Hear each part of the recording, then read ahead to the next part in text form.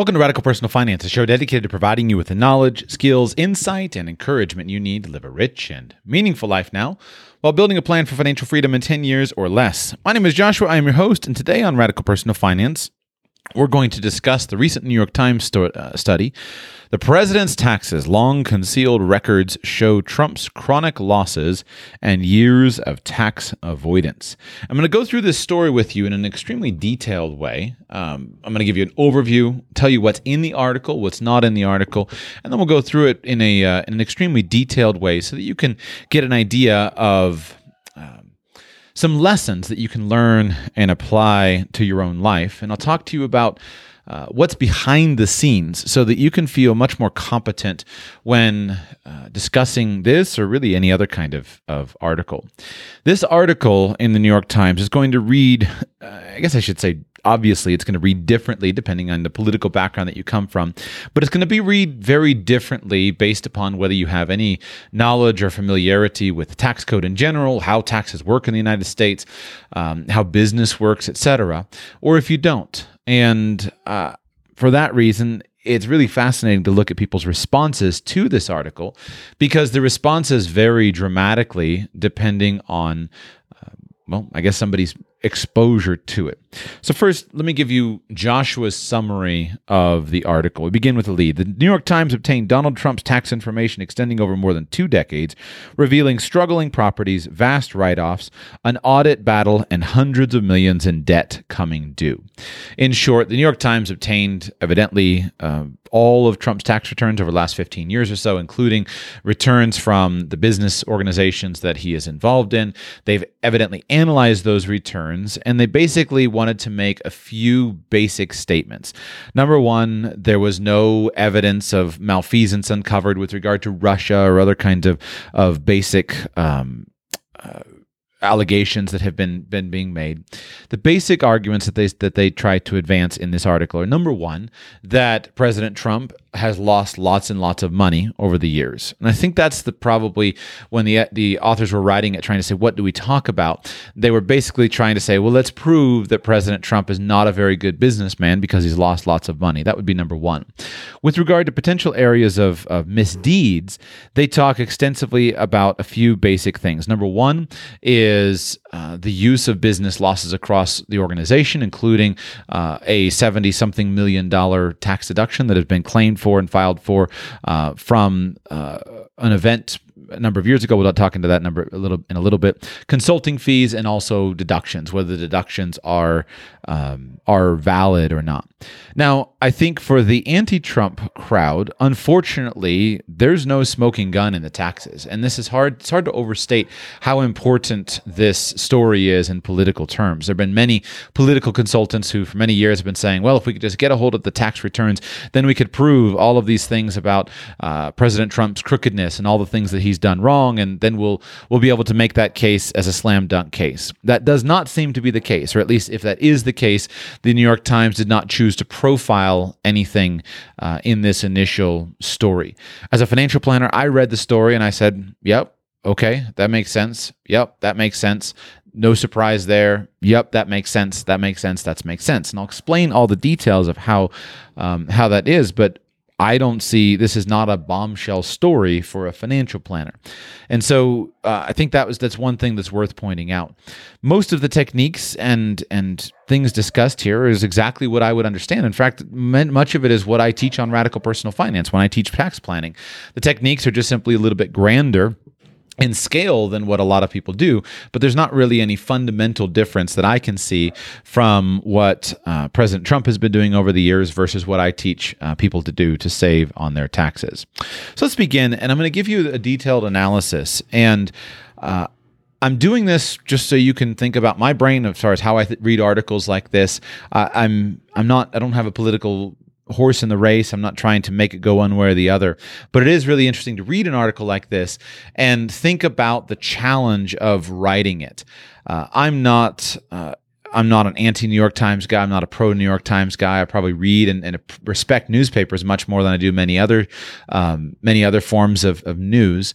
And I think that the authors of this story, Russ Bootner, Suzanne Craig, and Mike McIntyre, it's the story of their lives, right? Where they've been working hard to get it just right, and you see that carefulness in the writing. But we'll still analyze a little bit of the details along the way through as well. So we begin with the lead.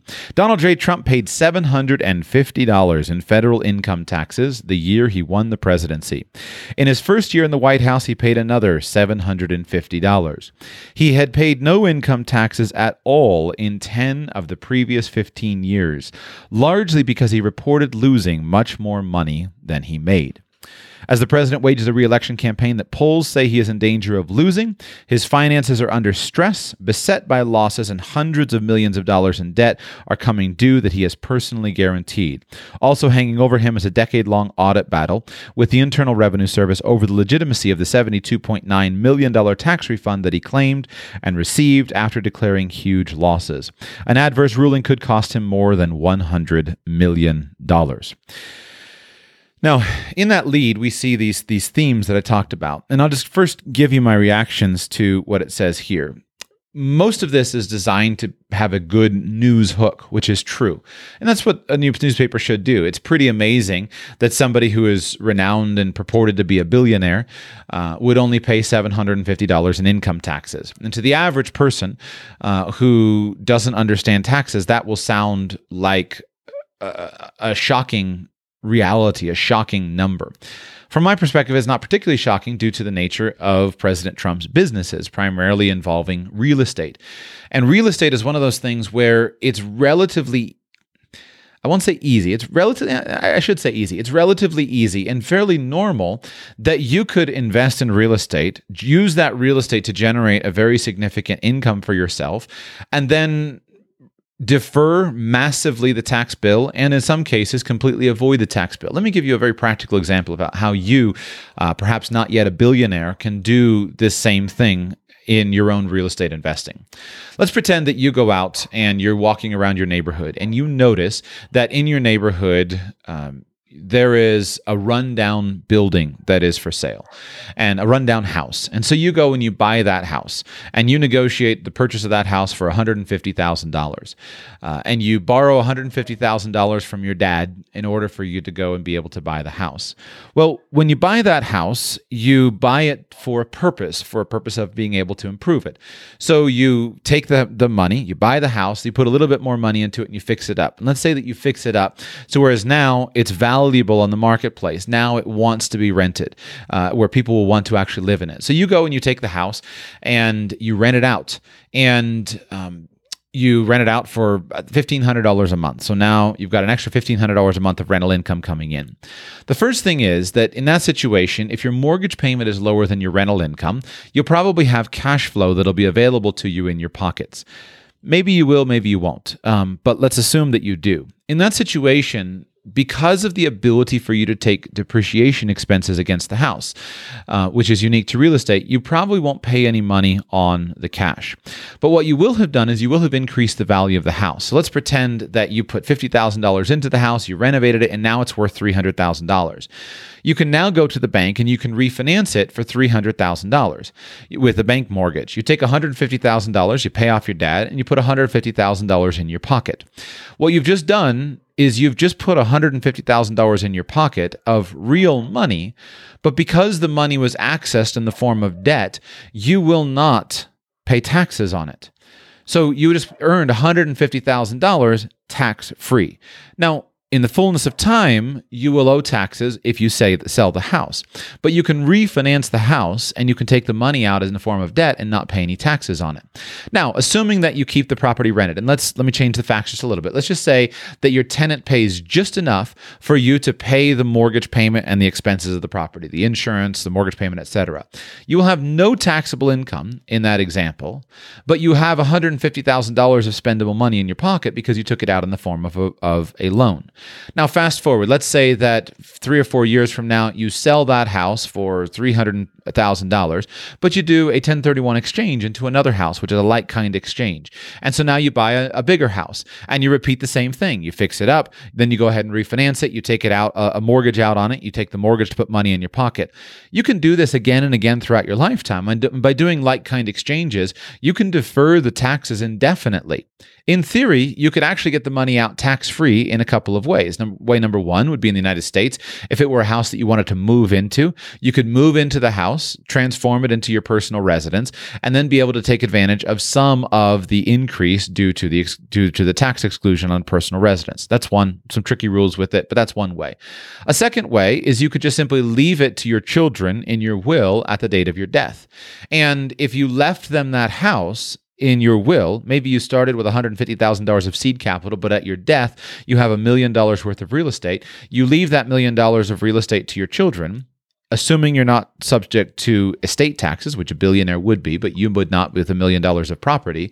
In that situation, you can now receive what's called a step up in tax basis at your death. Your children will receive the $1 million, and the entire gain from $150,000 to $1 million would have been untaxed in the tax code. Meanwhile, you accessed that money in the form of mortgage loans. You put cash in your pocket, and that allowed you to spend money.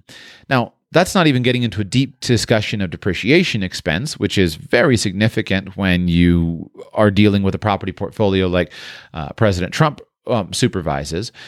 That's just a simple, ordinary example to show how real estate, because of its very nature, lends itself to a tremendous level of tax efficiency. It's very, very useful from a tax efficiency perspective.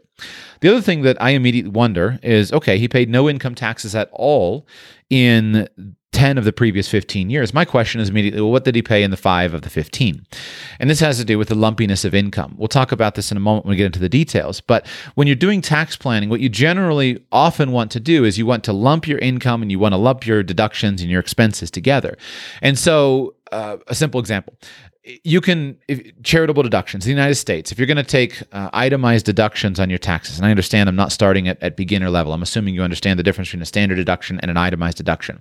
But most people don't have enough itemized deductions for it to be worth it for them to itemize their deductions. But there are a lot of things that you can do.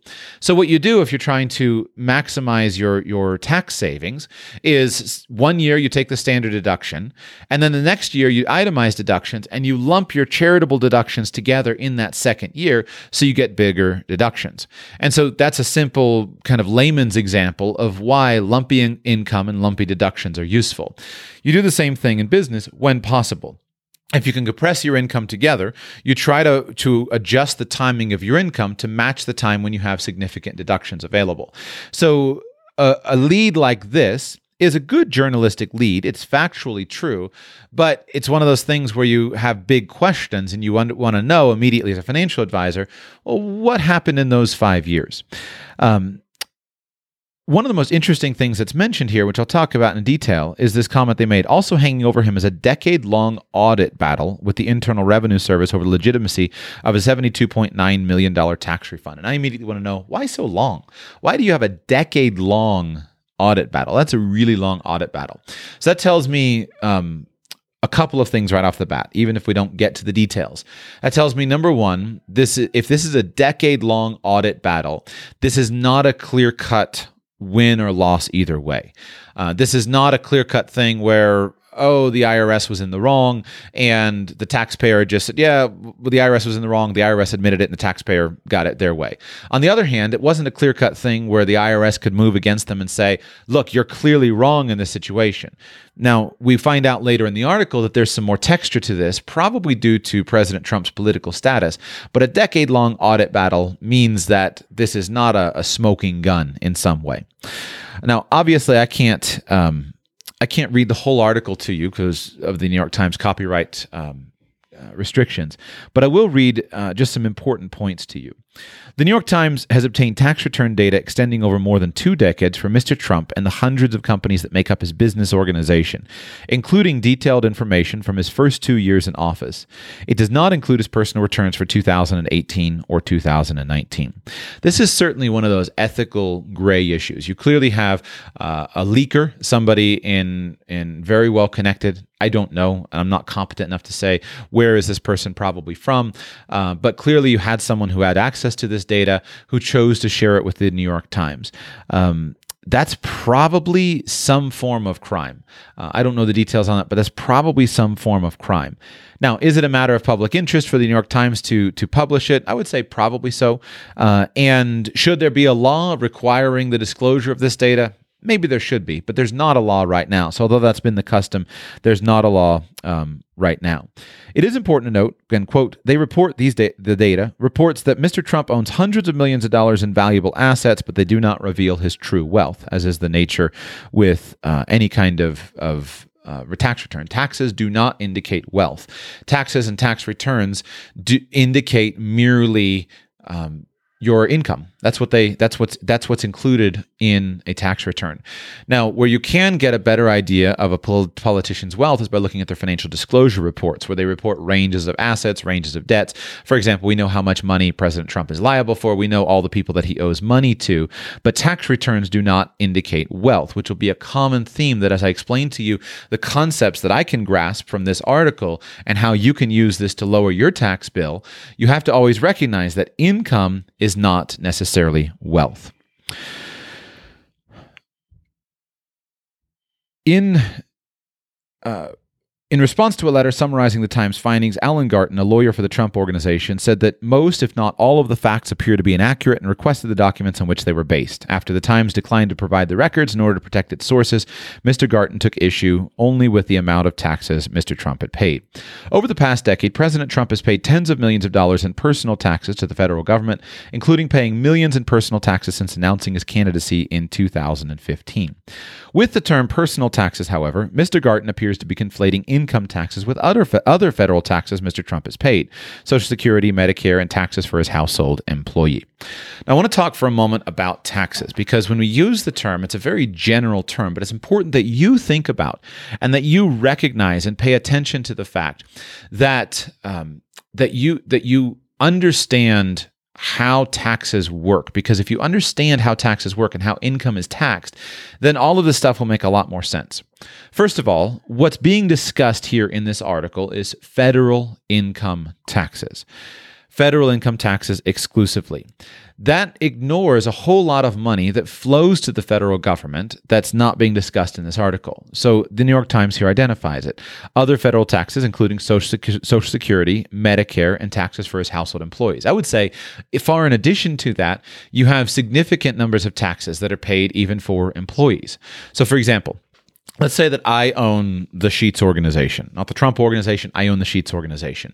And the Sheets organization has $1 million of revenue, and we have 100 employees. Well, that organization in and of itself is responsible for paying massive amounts of taxes, massive amounts of federal taxes. Also, the employees are all paying federal taxes based upon the productivity of the organization. So while at the end of the day, I might have a $0 tax bill, that's not to say that the Sheets organization is in and of itself a net consumer of things like federal money. If you look at the tax impact of a company, for example, famously Amazon is often touted as, well, Amazon doesn't pay any taxes. Is it true? Depends on how you look at it, right? On one hand, yeah, it is true. On the other hand, the tax impact of a company is very, very significant. And most of the stuff that is discussed here in a story like this is in some ways a sleight of hand, because everything that's discussed is simply the basic nature of the tax code. The tax code is designed to incentivize investment.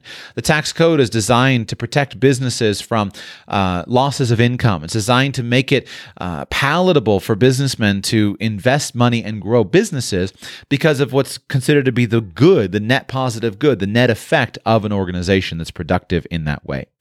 Now, before we get to more of the details, I want to make one basic point. The first argument that this article is making is primarily this idea that President Trump's business success is a mirage. That's what the editors or the writers are trying to say. They're trying to say that his business success is a mirage. I think there are ways that you can fairly make that argument. There be people who say, well, he just inherited all kinds of money from his parents and his father, and if he would have done better if he put it in an index fund. I'm not sure.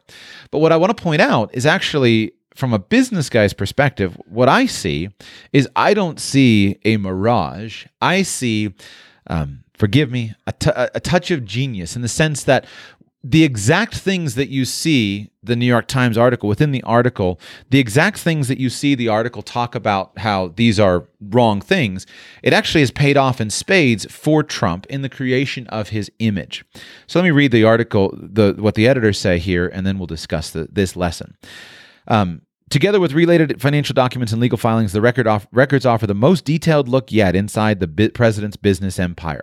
They reveal the hollowness, but also the wizardry behind the self-made billionaire image, honed through his star turn on The Apprentice, that helped propel him to the White House and that still undergirds the loyalty of many in his base. Ultimately, Mr. Trump has been more successful playing a business mogul than being one in real life. Listen very carefully to that sentence. Ultimately, Mr. Trump has been more successful playing a business mogul than being one in real life. Now listen to the very next sentence. The Apprentice, along with the licensing and endorsement deals that flowed from his expanding celebrity, brought Mr. Trump a total of $427.4 million, the Times analysis of the records found. When I read that, and I'll give you some other evidence and quotes throughout the article, I thought to myself, how can you write that he's been more successful in playing a business mogul than being one in real life, when in the very next sentence you say that he made $427.4 million from his work on The Apprentice. Now, The Apprentice is an interesting part of President Trump's business structure, because it's the part at which he's been the most heavily taxed due to it not being real estate. And that's an important point when we get to the actual numbers of the taxes he's paid. You have to understand that The Apprentice, while I think was a fabulously successful endeavor for him. He made a lot of money. He built a massive reputation. He was able to cultivate an image of himself as being this super hotshot businessman from it. It was extremely highly taxed due to it not being real estate. But I'm a bit cynical, and I just thought to myself, the editors of this article, right, the writers here, the three writers of this article and the teams of people supporting them, I don't know, right, because I don't know anything about them, but I would guess that they probably make you would think probably an average income would be somewhere in the $150,000-ish dollars. It wouldn't surprise me if that was a standard income. Maybe if these are very senior reporters with the New York Times, maybe they're making $250,000. Somewhere in that range of $150,000 to $300,000 would be my guess of what a writer at the New York Times would probably make in this kind of context. Which means that the total lifetime earnings of that someone, depending on how old they are and how senior they are, total lifetime earnings of somebody in that situation would be, I would guess, $3 to $6 million if you were sitting down and calculating all of their lifetime earnings from, getting a journalism degree and then winding up going on to working through maybe a normal retirement age 65. It'd probably be $3 to $6 million, something in that range. It's quite interesting to have somebody with a lifetime income of, say, $3 to $6 million right. Ultimately, Mr. Trump has been more successful playing a business mogul than being one in real life. The Apprentice, along with the licensing and endorsement deals that flowed from his expanding celebrity, brought Mr. Trump a total of $427.4 million.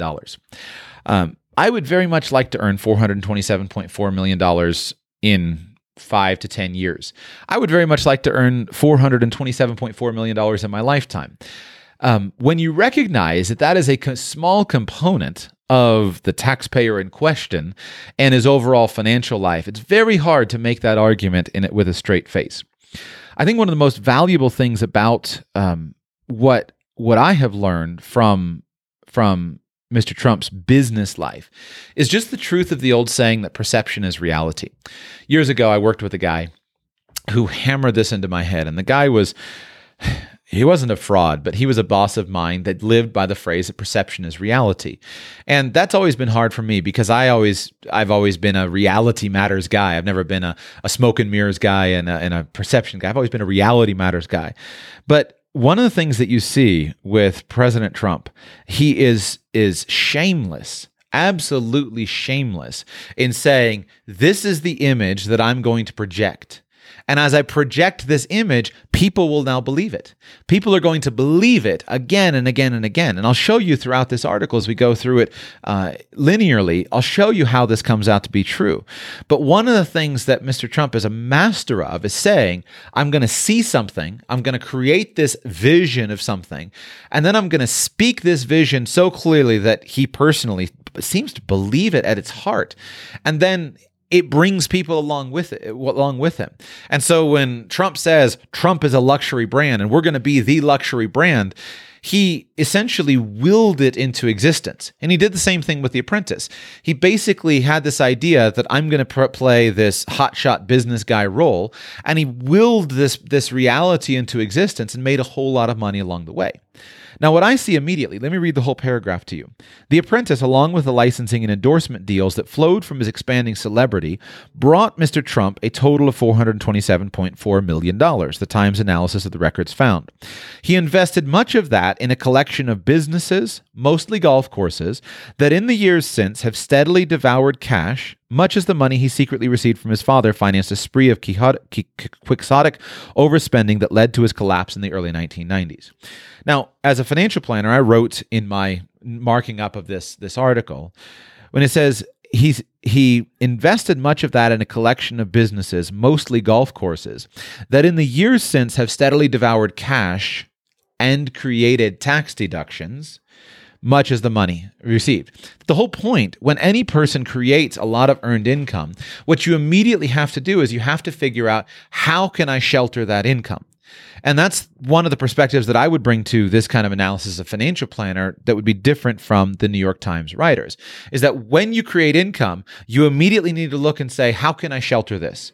What can I do? Because the single biggest expense that you're going to face is when you create income is the tax man. The tax rates on earned income are stunningly horrific, approaching and exceeding 50% depending on where you are in the United States, depending on your federal tax rates, depending on your state tax rates, etc. And so it's very, very problematic. And in a situation like The Apprentice, although he could still try to massage the earnings and say, well, I need to figure out how to protect some of this, and maybe it's not all going to be classified as earned income. It's hard because that kind of money is very, very heavily taxed, and you don't have a lot of good deductions associated with it. And so what somebody who's trying to save on tax will do is immediately go and look for businesses that will generate growth that's not taxed, which is primarily going to be capital gains growth rather than current income, and that are going to create lifestyle opportunities and that are going to enhance the brand. And so to me, this sounds totally normal. It's the same advice that your accountant would give you, right? Let's say that you run a small business. Maybe you make $200,000 a year. And at the end of the year, you're going and you're meeting with your accountant in December 1st, and the accountant is saying to you, all right, listen, buddy, you made 200 grand this year. You're going to pay, 50 grand or 70 grand or something of taxes. Can you spend some money? Is there something that you can spend money on? The first thing that you look for in that situation is, can I spend money profitably? And so you look for something like, buying equipment. Maybe your business could use an expansion. And if you expanded something beyond where you are now, you could make more money in the future, but that would wipe out 50 grand of profit. So you look, can I invest money profitably? You look at, can I invest money early? Can I move expenses forward into something that I would do later, but I don't know? And so the classic is marketing expenses. You look and say, well, our marketing budget for the next fiscal year is going to be $50,000, but can I just prepay that right at the end of the year and go ahead and prepay those marketing expenses so I save on the taxes? You might look and say, can I invest this money into goodwill? Can I give a small bonus to my employees, or can I hire another employee? Once you reach a certain point in the tax rate, you basically start hiring employees simply to enhance your lifestyle. You look at it and you say, the government's going to steal half of this anyway, so why don't I just go ahead and hire an employee who makes my life easier? Someone who, even if they do relatively unproductive things just gives you a better lifestyle. I'm going to hire a personal assistant whose job is to, fix me drinks and bring me lunch in the office. I'm using a bit of a hyperbolic example, but you reach a point where you say, I'm just going to invest it into something that may not truly be necessary because the tax cut is so steep. Or you look and say, is there a way that I can enhance my lifestyle with a big purchase? And so the common kind of relatively small business approach to this is, well, we had $200,000, so I went ahead and bought a car, or I went ahead and bought a new truck for the business. I didn't need one. I could have made the old one go, but I was going to spend all this money at the tax man anyway, so I went ahead and bought a nicer truck. Well, that's the small business approach to this kind of planning. I would bet you that the billionaire business approach to this, if you were inside, Donald Trump's brain, that you would just say, I'm going to buy another golf course, right? Because what do you do? What benefit do you get when you buy a golf course? Well, first of all, you're enhancing your global brand, right? You're building this brand of being a luxury, a purveyor of luxury goods, luxury lifestyles. When you're investing in a golf course, you're buying a massive quantity of hard assets. You're buying a massive quantity of land. Oftentimes it's land that is extraordinarily valuable in a valuable location sometimes. But that land only has usually a relatively small number of buildings on it, right? You've got a clubhouse, you might have some condos or something associated with that, but it's nothing like buying a skyscraper. So you're buying a bunch of land, you're buying a clubhouse, you have a relatively small staff compared to the overall investment, but you have probably, and I don't know anything about the golf business, I'm just analyzing it, I've never even been part of a golf club, I'm just looking at it from the outside and saying, you have probably relatively low expenses compared to the potential. I used to drive past in West Palm Beach, the Trump Golf, whatever it's called, in West Palm Beach, the big golf resort that he has there. I mean, the membership fees on a business like that are obscene. It's I think probably about $300,000 to join the club, plus you have all the other fees. But yet to service that is relatively simple. You have a staff of groundskeepers, you have a basic maintenance staff for the buildings, you have a hospitality staff. It's not a very complex business, but it can be very profitable if you have that image, if you have a nice place, etc. But from a tax perspective, this is a really good use of business because you're acquiring a hard asset like land that doesn't have a lot of maintenance costs associated with it, that generates income, and then you can hold that land for a long time. Plus, it gives you a great lifestyle. You always have to say to your buddies, hey, listen, we'll go to my club, and you get to hobnob with it, and it creates this incredible network for you. You build a network for yourself. In a minute, I'll tell you the story of when President Trump started Mar-a-Lago in Palm Beach and kind of the gossip about it on Palm Beach at the time. But to me, that just sounds to me like a lifestyle tax deduction. So I compare it to say, is it true that he is losing money on it? Sure, right? There's no reason to say that. But not all losses are equal. In the same way that if at the end of the year you go out and you decide to put money into your business and buy a nicer car, that might turn one of your businesses into a loss for the year. But in your mind, you're still happy to drive the car. We'll talk more about multiple businesses in a moment. So goes on, talks about the legal battles, and the New York Times says this. In fact, those public filings, referring to the public disclosure requirements, those public filings offer a distorted picture of his financial state, since they simply report revenue, not profit. In 2018, for example, Mr. Trump announced in his disclosure that he had made at least $434.9 million. The tax records deliver a very different portrait of his bottom line, $47.4 million in losses. Now, the lesson here that you always need to remember is, first of all, you need to always remember there's a difference between revenue and profit. But there are two kinds of profit, right? There's paper profit and there's real profit, right? In the same way that there's losses and there's paper losses. And what I tried to explain with the example of the car is that you might very well have a business that loses money. And it's not a lie. It genuinely loses money. You genuinely spent more money than the business brought in. But you may do that purposely for any number of reasons. And an article like this doesn't tell us. Now, I'm not trying in this analysis to defend that and say, well, actually, the New York Times is totally wrong. And actually what's happening is that President Trump is making $8.7 billion and he's just got the world's best tax attorneys. I'm not making that claim at all. What I'm saying is that articles like this They're not very persuasive one way or the other, which is why what you see in the political sphere is you see each camp is basically saying, hey, this is what I believe, and people go in different ways. And so I want to explain the financial concepts to you so you can consider.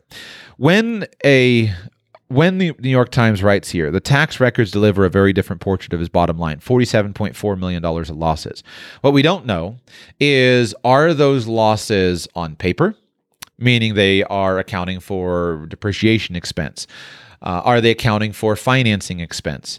Or are those losses real losses that are actually sucking cash out of your pocket, and it's actually a real loss? And let me illustrate this with an example. Back to my real estate example. You bought the house for $150,000. You improved the value of the house with some renovation money. Then you refinanced the house for $300,000. You thus, because you refinanced it, you put $150,000 of tax-free money in your pocket. But that $150,000 of tax-free money is not income. It's debt. So now you have $300,000 of debt on your $300,000 property. And then a hurricane blows in, or a coronavirus pandemic hits, and now your tenant doesn't pay you any money for an entire year.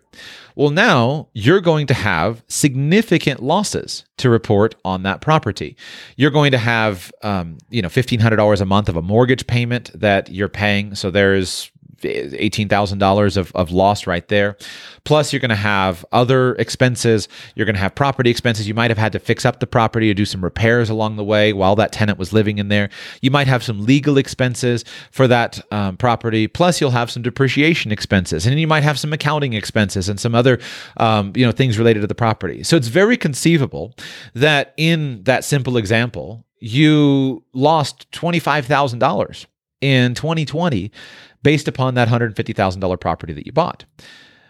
But your bank account can tell a very different story, because your bank account, while you may have lost $25,000 on your tax returns, your bank account has an extra $125,000 in it at the end of the year that it didn't have at the beginning of the year, because you took out that $125,000 in the form of debt. And that's one of the things that makes a real estate empire so difficult to poke your way through from a tax perspective, is the use of debt. Because real estate is so leverageable, you'll have most real estate investors constantly moving their debt around. And they'll take the mortgages, they'll move them over here, they'll refinance there. And if you have good properties that are increasing in value, you can do that throughout an entire lifetime. And I'm not exaggerating. You could do that for an entire lifetime. But that would just be a simple example to say that the tax records saying that in 2018, he made $434.9 million and he had $47.4 million in losses actually tells us nothing about the real profitability of his business. Now, let me enhance my house example to illustrate this point still further. You bought the house for $150,000. You improved it. You brought the appraisal value up to $300,000. You refinanced it for $300,000. But then in that year when your tenant didn't pay you anything, and yet you had to pay those mortgage payments every single year, thus you're losing, in my example, $30,000. In that year, a developer moved in next door and bought out all of the other houses and started this new, big, beautiful Gulf development. And now that's increased the value of your property even more. I know we're getting some good increases here, but it serves to illustrate the accounting point that I need you to understand. You've increased the value of your property now, and it's actually $500,000. So not only do you have an extra $125,000 in your pocket, but on your balance sheet, you can fairly reflect that property is now worth $500,000. So you have cash to spend from the mortgage, and you have unrealized appreciation in the value of your portfolio. And that unrealized appreciation is the most valuable tool in an investor's portfolio for avoiding tax, because that unrealized appreciation is actually spendable money, especially if you get it out with a mortgage, and you can defer that tax through a like-kind exchange with real property. So you can now take that property that's worth $500,000. You've already taken $125,000 of money in your pocket because you refinanced it at $300,000. Now you can sell it to the developer for $500,000. You can go and you can buy another property somewhere else for $500,000. And on that one, you can put a $500,000 mortgage on it. And now you have $325,000 in your pocket over and above what you've done, and not a penny of it has ever been taxed because you have unrealized appreciation. And then again, you can defer that appreciation for a very long time because you control when you sell. So this also comes into the lumping of income. What does an investor do? An investor looks at when they create income, and what you want to do is you want to bring your losses and you want to realize your losses on your assets when you can pay, when you have income that you can't otherwise avoid or otherwise offset. So let's continue on. Tax records do not have the specificity to evaluate the legitimacy of every business expense Mr. Trump claims to reduce his taxable income. For instance, without any explanation in his returns, the general and administrative expenses, blah, blah, blah. But the returns, by his own account, undercut his claims of financial acumen, showing that he is simply pouring more money into many businesses than he is taking out. Now, what I would say is that this is one of those statements that is one of those things that's very true, but you can't actually know even from the tax returns because of what I just tried to discuss about the unrealized appreciation. If Mr. Trump were realizing income, then he would owe tax.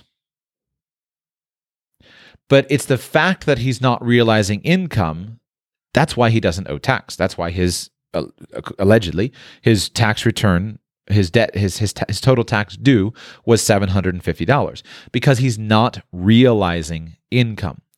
Now, if President Trump had simply taken his $400,000 salary and instead of donating it to charity, which is getting him now $400,000 of additional deductions that he can use. If instead of taking that, he simply took it and put it in the bank, now he would owe income tax on the $400,000. And being a resident of, I assume he's taxed as a resident of Washington, D.C., although his official residency, I think, is in Florida. But he would owe, $170,000, say, on that $400,000 of tax, $140,000 to $170,000, something in there. So now, of course, everything would change immediately. But he's not doing that. And here's the next thing that you need to understand. Once you are wealthy, you can live very, very well, and you can increase your wealth without paying tax, especially if you've invested into businesses that are providing you with lifestyle benefits associated with them. Now, there are many aspects of this that are clear in the IRS tax laws. There are many components of this that are genuinely clear. For example, you can't say, this is my business and I've got to get all these personal benefits out of it. But if you think about a business like Mr. Trump is involved in, as far as his businesses, hotels and golf courses, etc., virtually everything that he does in terms of all of his personal expenses are legitimately ordinary and necessary business expenses. If you have a hotel and you spend a night in the hotel, you don't have to count that night in the hotel as far as saying, well, look, this night in the hotel is a personal expense because I don't normally do that.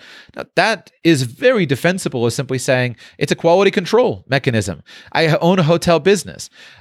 There's a reason why corporations have corporate suites all around the world or corporate apartments where when our employees are in that city, we go and stay in that corporate apartment. And so when you recognize the fact that I own a private club that I also have private rooms at, I own hotels, I have an airplane to manage my affairs, I do business on the airplane, virtually everything that someone like President Trump does, virtually everything like that is either a genuine part of the business, is a genuine business expense, or it's simply a de minimis fringe benefit, right? If you go and you take a meal at your hotel and that meal has a value of $50, but you technically didn't perform business at that meal, you technically sat there by yourself and you ate it. Well, technically speaking, that's one of those things where is that a personal expense or is that a business expense? Well, in a situation like this, when you have a life that has that many people involved in it, every meal you take is going to have somebody with you doing some kind of business deal, researching something. And a $50 meal or a bottle of champagne that you order up from your hotel, that's just de minimis stuff that disappears.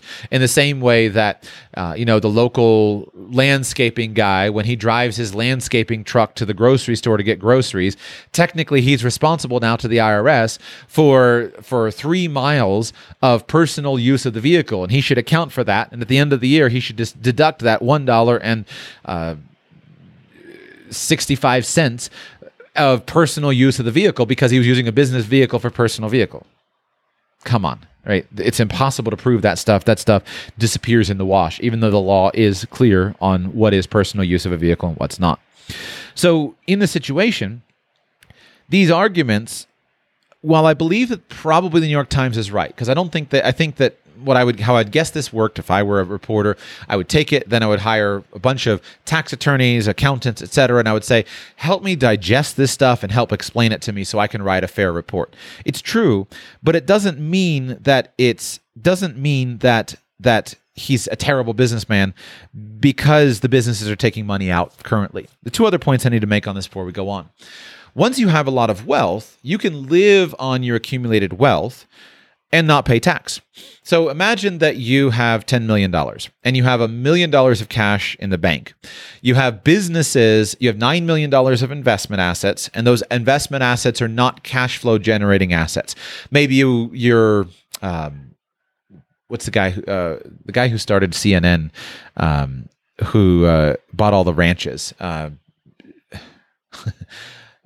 Blanking on his name, but the guy who famously bought all the ranches and one of the biggest private landowners in the United States has all this basically unproductive land. In the situation like that, you've bought all this land. You have $9 million worth of land. Now that land may be appreciating, it may not be, but the land is just sitting out there. But meanwhile, you have a business over on the side, and that business is a good lifestyle-oriented business. Ted Turner, that's who it was. Thank you from the live chat here. Ted Turner. Montana Ted, the grills. So you have this lifestyle business that provides you with a way to shelter most of your lifestyle expenses, your travel, your movements, etc. Some of your dining expenses. You have a hotel here, a restaurant there, a couple of glamour businesses that you enjoy being involved in that give you something interesting to do, but you still have $30,000 of annual just personal expenses. Well, you can easily have $9 million of investment assets sitting there, growing without any tax because they're capital gains assets. You can easily have businesses that are providing you with a lifestyle of $250,000 a year through genuine, legitimate, ordinary business expenses in those businesses. While meanwhile, you just simply take $30,000 a year from your $1 million of savings and use that to spend on personal expenses.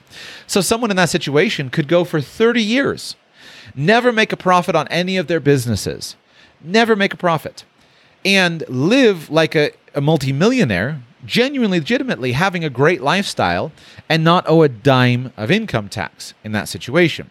So these taxes are not a tell-all is the basic point. The tax returns are not what you need. What you need is the income statement. What you need is the balance sheet. And so when you see how the balance sheet and the income statement are working together, that tells you the story, but the tax returns do not tell you that accounting story. They don't give you the details that you need to actually understand what's going on. So when the New York Times quote says this, the picture that perhaps emerges most starkly from the mountain of figures and tax schedules prepared by Mr. Trump's accountants is of a businessman president in a tightening financial vice. Is the New York Times right? I would say probably, right? Possibly, although I'll show why I don't think that's the case. Any president that leaves office is destined for unlimited amounts of wealth due to the way that politics works in the United States, is destined for unlimited amounts of wealth. And so if President Trump leaves office today, his stint as the president of the United States will have been one of the best, most profitable uses of his 4 years in terms of his financial situation. He will never have problems with dealing with these details ever again. And I'm not alleging corruption. I'm not alleging backdoor deals or anything like that. That's just the way the presidency works, right? You go and you give $400,000 speeches. You go and you're invited into all. It's just that's the way the modern presidency works. So you can't learn this though from tax returns. You need the full picture to actually understand this. Now, let's go on to talk about one of the things that I think is very interesting here, due to the discussion of Mar-a-Lago. The New York Times talks about an audit on his apprentice income. Most of Mr. Trump's core enterprises, from his constellation of golf courses to his conservative magnet hotel in Washington, report losing millions, if not tens of millions of dollars year after year. His revenue from The Apprentice and from licensing deals is drying up, and several years ago he sold nearly all the stocks that now might have helped him plug holes in his struggling properties. The tax audit looms, and within the next 4 years, more than $300 million in loan obligations for which he is personally responsible will come due. One of the things that you see in this article from a financial planner's perspective is an abundance of numbers that don't actually tell you anything that you need to know. And that's what's frustrating about this. Because the New York Times is certainly engaging in journalism, right? They're certainly working to make their journalistic point and to clearly say, here's what you need to know. But without the context of the balance sheet and the income statement, you can't know. Is $300 million in loans coming due a lot or a little?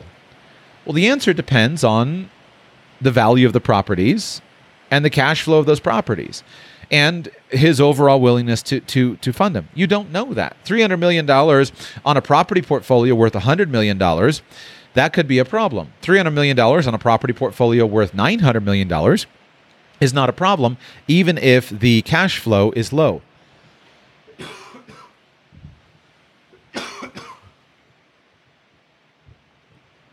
Excuse me. One of the things that's fascinating to me is the conversation and discussion about just the nature of Mr. Trump's businesses. They go through and they talk about how none of the scandalous things are actually listed in the tax returns, so we don't know, is the point that they make. For example, did President Trump write off the hush money payment to Stormy Daniels? It's not listed. We don't know any of that information. But the most important section to me from a business perspective is this. To delve into the records is to see, quoting from the story, to delve into the records is to see up close the complex structure of the president's business interests and the depths of his entanglements. What is popularly known as the Trump Organization is in fact a collection of more than 500 entities, virtually all of them wholly owned by Mr. Trump, many carrying his name. For example, 105 of them are a variation of the name Trump Marks, which he uses for licensing deals. Fragments of Mr. Trump's tax returns have leaked out before. Transcripts of his main federal tax form, the 1040 from 1985 to 1994, were obtained by the Times in 2019. They showed that in many years, Mr. Trump lost more money than nearly any other individual American taxpayer. And I would point out to you that the reason, if you understand these basic lessons that I have said, from a tax planning perspective, Trump is doing everything that you're supposed to do to save on taxes. And the reason that he owes no taxes, basically, in terms of the way that they've arranged it so far, although it's not technically true when we go back to some of those 5 out of the 10 years, is simply that he has lost money on the businesses. But if you understand the nature of why do you have 500 businesses, you have 500 businesses so that you can spread your income across those businesses in the best way, and also so that you can spread your expenses across those businesses in the most efficient way. And it's exactly the same reason why, if you're a private client of mine and you're a newly minted multimillionaire, the first thing that you do and you say, I want to save on taxes, we look at your current business, and we look and say, how can you get the maximum legal benefits from that business? And then we look at the rest of your lifestyle and we say, how can we start additional businesses that are going to defray the tax obligations that you have from these over here. Now, the New York Times talked a little bit here about the overseas taxes that he has paid. Now, certainly, this is one of those things that sounds very scandalous from the basic perspective of you have a U.S. president who's paying allegedly more money in overseas tax payments for his businesses abroad than he is in the United States. And I can't find that in the article here. And that's interesting, but it actually is entirely to be expected with the nature of overseas engagements as well. So let me skip past that point. We go now to the section here of loser and winner. And here's the headline of this section. Losses reported by businesses Mr. Trump owns and runs helped wipe out tax bills on hundreds of millions of dollars in celebrity income. My notes, my marginalia on this article says, duh, right? Duh. That is the entire point. When you generate large amounts of income that's not otherwise shelterable, because taxes are such a ridiculous, brutal expense for business, you have to shelter that. And so you immediately need to create losses to offset against that income. That's tax planning 101. What do we say at a normal level, right? You have a client. Client comes in and says, "I'm a lawyer, and I'm a lawyer, and I am trying to. I'm a lawyer, and I'm going to have a big settlement. I'm going to have $10 million of income from this big settlement this year." Well, if that lawyer is sitting in my office, then I say, "Buddy, you got a problem. You can't show $10 million of income. The IRS is going to wipe out 4 of that 10 million. And so what are you going to do? You immediately need to figure out where can you create losses. So can you buy some investments? That's one choice. Can you buy a business, a building that's going to need, renovation expenses or repairs? Can we find a business that's going to have tons of repairs associated with it, where we can fix it up, but it not cross the line into actual improvements, so that we can deduct in the current year all those repairs and generate losses from that? Can you take your race car hobby and can we turn that into a business? Because maybe you're going to start a race car business in the future. So can we go ahead and move that now and then use those startup expenses for that business to offset this $10 million tax bill this year? That's what you do as a tax planner. The other thing that you see Trump doing is you see him managing his personal brand in a comprehensive way. And this is, to me, what is fascinating. I'm going to read to you 3.5 related paragraphs, and I want you to watch how this pays off. Remember that the earlier allegation in the story was that the New York Times reporters said that Mr. Trump's image is primarily flash rather than substance. But then later they write this: Mr. Trump's net income from his fame, his 50% share of The Apprentice, together with the riches showered upon him by the scores of suitors paying to use his name, totaled $427.4 million through 2018. A further $176.5 million in profit came to him through his investment in 2 highly successful office buildings. Now, you can make the argument that, Trump was given a lot of money by his father, and he could have invested it better in some other way. It's fine to make that argument, I think. But what I would point out is that Trump leveraged his high profile, his buildings, his image, to move himself into an obscenely profitable business deal, The Apprentice, that made him a lot of money. For most people, making $400 million, or in this case, $600 million with these 2 named things, that's the win of a lifetime. Most people, if they made $400 million, would immediately stop and not engage in anything else. Now, continuing on, quoting, "So how did he escape nearly all taxes on that fortune?" There's your lesson for you. "Even the effective tax rate paid by the wealthiest 1% of Americans could have caused him to pay more than $100 million. The answer rests in a third category of Mr. Trump's endeavors: businesses that he owns and runs himself. I've been teaching you this on Radical Personal Finance for years. The collective and persistent losses he reported from them largely absolved him from paying federal income taxes on the $600 million from The Apprentice branding deals and investments." Again, it's what I've been teaching you for years. If you have income and you can't avoid it, what you need is losses to offset that income. So you do that with assets where you can grow your value in capital gains, which is not currently taxable, rather than in generating current income. Continuing, quote, "That equation is a key element of the alchemy of Mr. Trump's finances. Use the proceeds of his celebrity to purchase and prop up risky businesses, then wielding their losses to avoid taxes." What I would point out to you is that goes right back to the previous paragraphs. What do? You build a brand with buildings, with renovating, Central Park and Trump Tower in downtown. Go back to his story in the 80s and the 90s. You build a brand. Then what he did is he's taken that brand and expanded that brand into many things. Some things that succeeded, some things that didn't succeed. Trump Steaks and Trump University and all these failures. You isolate, as I teach you isolate all of your business dealings so that when something fails, like Trump University or Trump Steaks or whatever, you cut it off. Those businesses go into bankruptcy. You segregate the losses on those businesses. But then all of this enhances your personal image. And so in this case, then he takes his personal image, he leverages it into The Apprentice, which was a cash cow for him. Then you take that fame, and in this case, he leveraged that fame eventually to the presidency, going into politics. But you take that and you leverage it back in. Look, I have all these luxury golf courses. I have all this other luxury stuff. And you build the brand. He is obsessed with the brand, the gold-plated brand all the way across, continuing from the New York Times story. That equation is a key element of the alchemy of Mr. Trump's finances, using the proceeds of his celebrity to purchase and prop up risky businesses, then wielding their losses to avoid taxes. Throughout his career, Mr. Trump's business losses have often accumulated in sums larger than could be used to reduce taxes on other income in a single year. But the tax code offers a workaround. With some restrictions, business owners can carry forward leftover losses to reduce taxes in future years.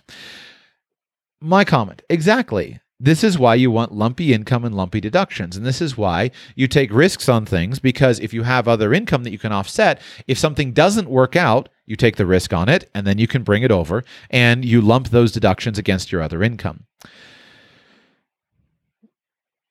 The tax code incentivizes risk-taking, and you need to understand that. The tax code incentivizes risk-taking.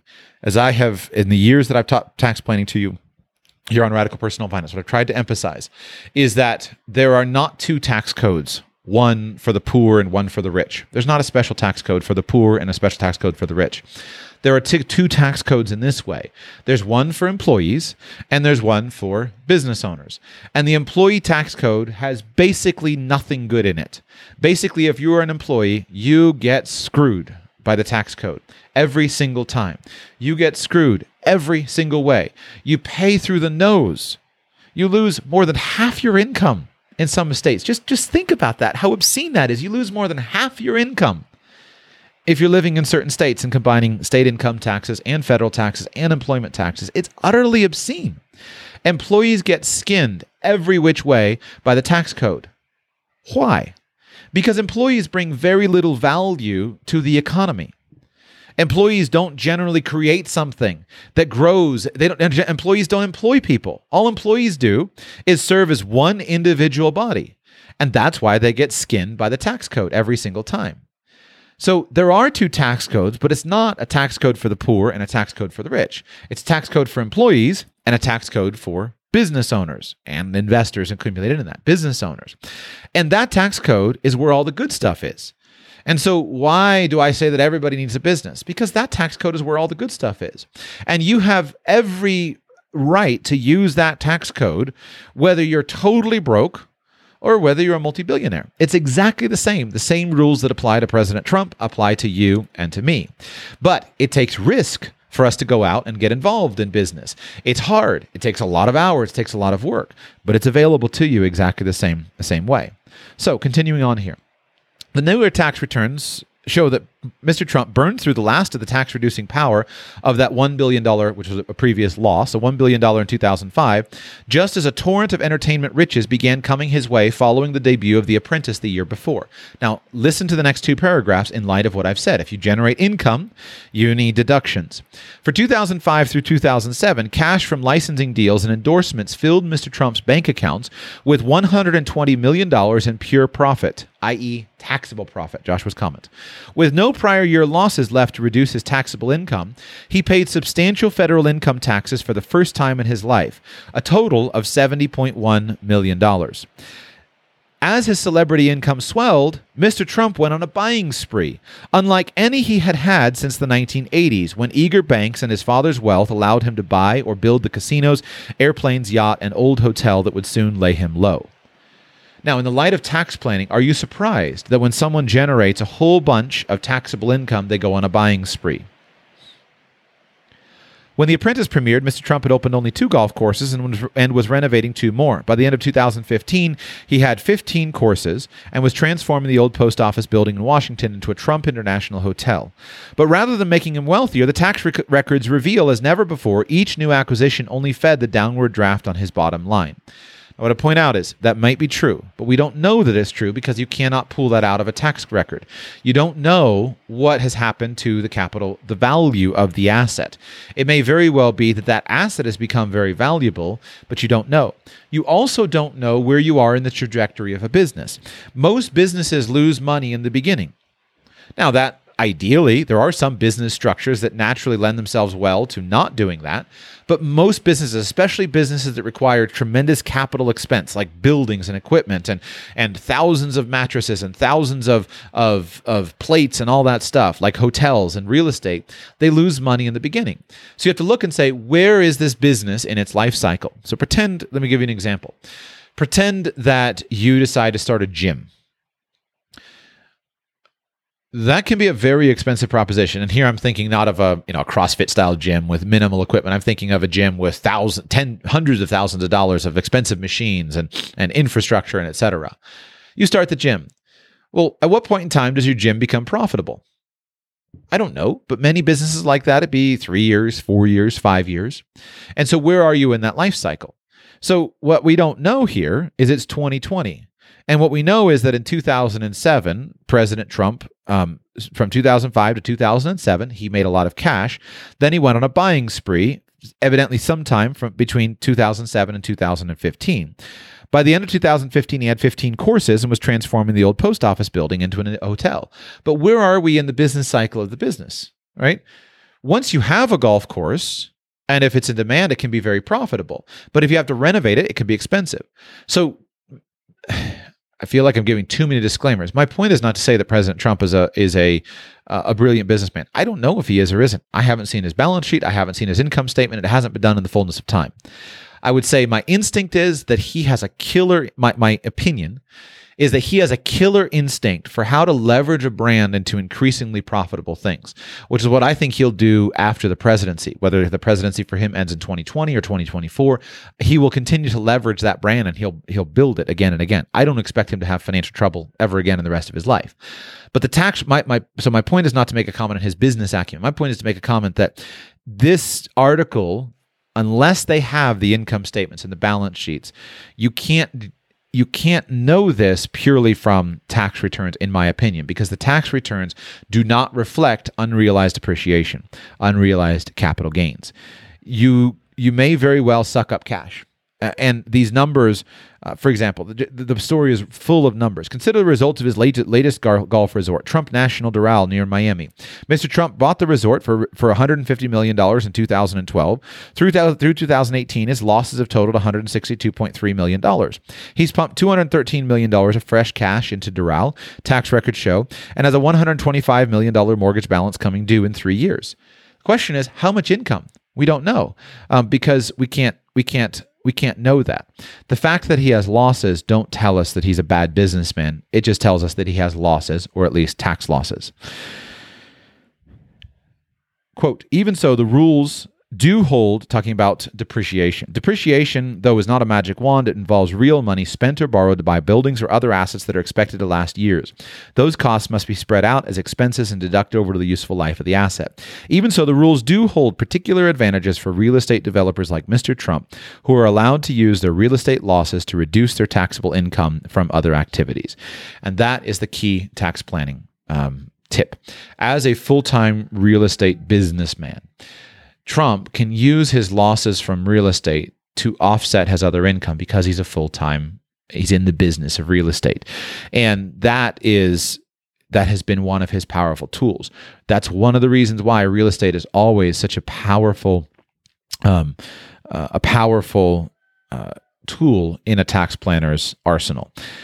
Many years ago in the tax code, there were many other useful tools. But over the last 30 years, the tax code has been tightened up so much that the vast majority of loopholes that were previously available are now gone. I have looked for years as a tax planner trying to find where are all the good loopholes, right? Where are the loopholes for the rich? The vast majority of them are gone.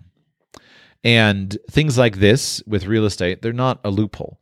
They're just simply a feature that you can do at the scale of $100,000 properties, or you can do at the scale of $300 million properties. Let's talk about some of the other controversies in in it. I want to read 3 quotes here. There's some stupid New York Times commentary. Again, I'm not a basher of newspapers, but it's interesting that the New York Times and most modern newspapers, right? There's really not any, they can't help their perspective, their bias is so their bias is so endemic that they can't help it. They can't help but see through it. And so the article is full of all kinds of little quips and whatnot that are clearly negative. I think the authors did a good job of trying to report the facts. I mean, they know that this article is going to be the most viewed of all time, but it's still full of it. But let me I don't want to get into the politics. Quote, once again, his business's losses mostly absolved his tax responsibilities. He paid no federal income taxes for 2014. One of the points I want to make that's important is that just because somebody does not have any current tax due does not mean that they won't pay tax. So let's go back to my example where you bought the house for $150,000, you fixed it up, and you have $300,000, and then you flipped it to the developer for $500,000. Maybe you were just the world's greatest real estate picker, and you picked that house that you bought for $500,000, and now it's worth $2.5 million. Now the question is this. You have reported $0, and let's assume it's land and not even creating rents. You've reported $0 of income from that property, but you have $2.5 million asset. Is that asset owned by you tax-free? The answer is, so far, yes, but not forever. And that's one of the other key things about anything related here to the New York Times article. Taxes and tax returns give you a snapshot in time, but they don't give you the full understanding of whether somebody is a net tax contributor or not. So if we were trying to really, do this from a tax perspective, and you would say, well, is President Trump, what is the total lifetime value of President Trump's business activities to the coffers of the U.S. Treasury? That would be a fair and interesting question. But the answer is we don't know yet. Now, we will know in the fullness of time, but that fullness of time has to be that President Trump is dead, because that's the point in time at which the U.S. government will stop taxing him. And until President Trump is dead, we won't understand what his total lifetime contributions are to the coffers of the U.S. Treasury. Will he be a net negative on the tax code? Not in any way. Which is why earlier I mentioned about the productivity of the businesses, the salaries that are paid, the employment taxes, etc. Not in any way will he be a net negative. His contribution, even with everything in the New York Times article, his contribution to the tax rolls of the United States will be far bigger than the average professional in the United States.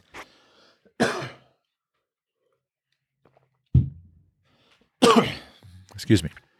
His contributions will be far bigger than the average professional in the United States. There'll be many, many multiples of that because of him being a businessman. But what we don't know is we don't know what the total cost is, because everything has to be marked to market, either at the sale of the properties, at the transfer of the properties, or at his death when the estate taxes are due. Because in the United States, you cannot go forever without paying taxes. You simply can't. Now, you can go for a very long time in a very few circumstances. For example, it is possible that somebody could put some property into a trust, into some kind of dynasty trust, right? Maybe a trust in Florida, the dynasty trust in Florida for 360 years. And you can transfer this property into the trust, and the property generates no income whatsoever. It could, whatever kind of asset that has no income, and it sits in the trust for 300 years. Well, it's generating no income. Thus, the trust is not paying any taxes on the money. But at some point in time, 300 years from now, when that property is sold, the taxes are going to be due. And it'll be taxed 300 years from now. That's about as far as you can possibly go, is that kind of dynasty trust in the U.S. tax system. But you have to have no income in the property for it to not be taxed for that long period of time.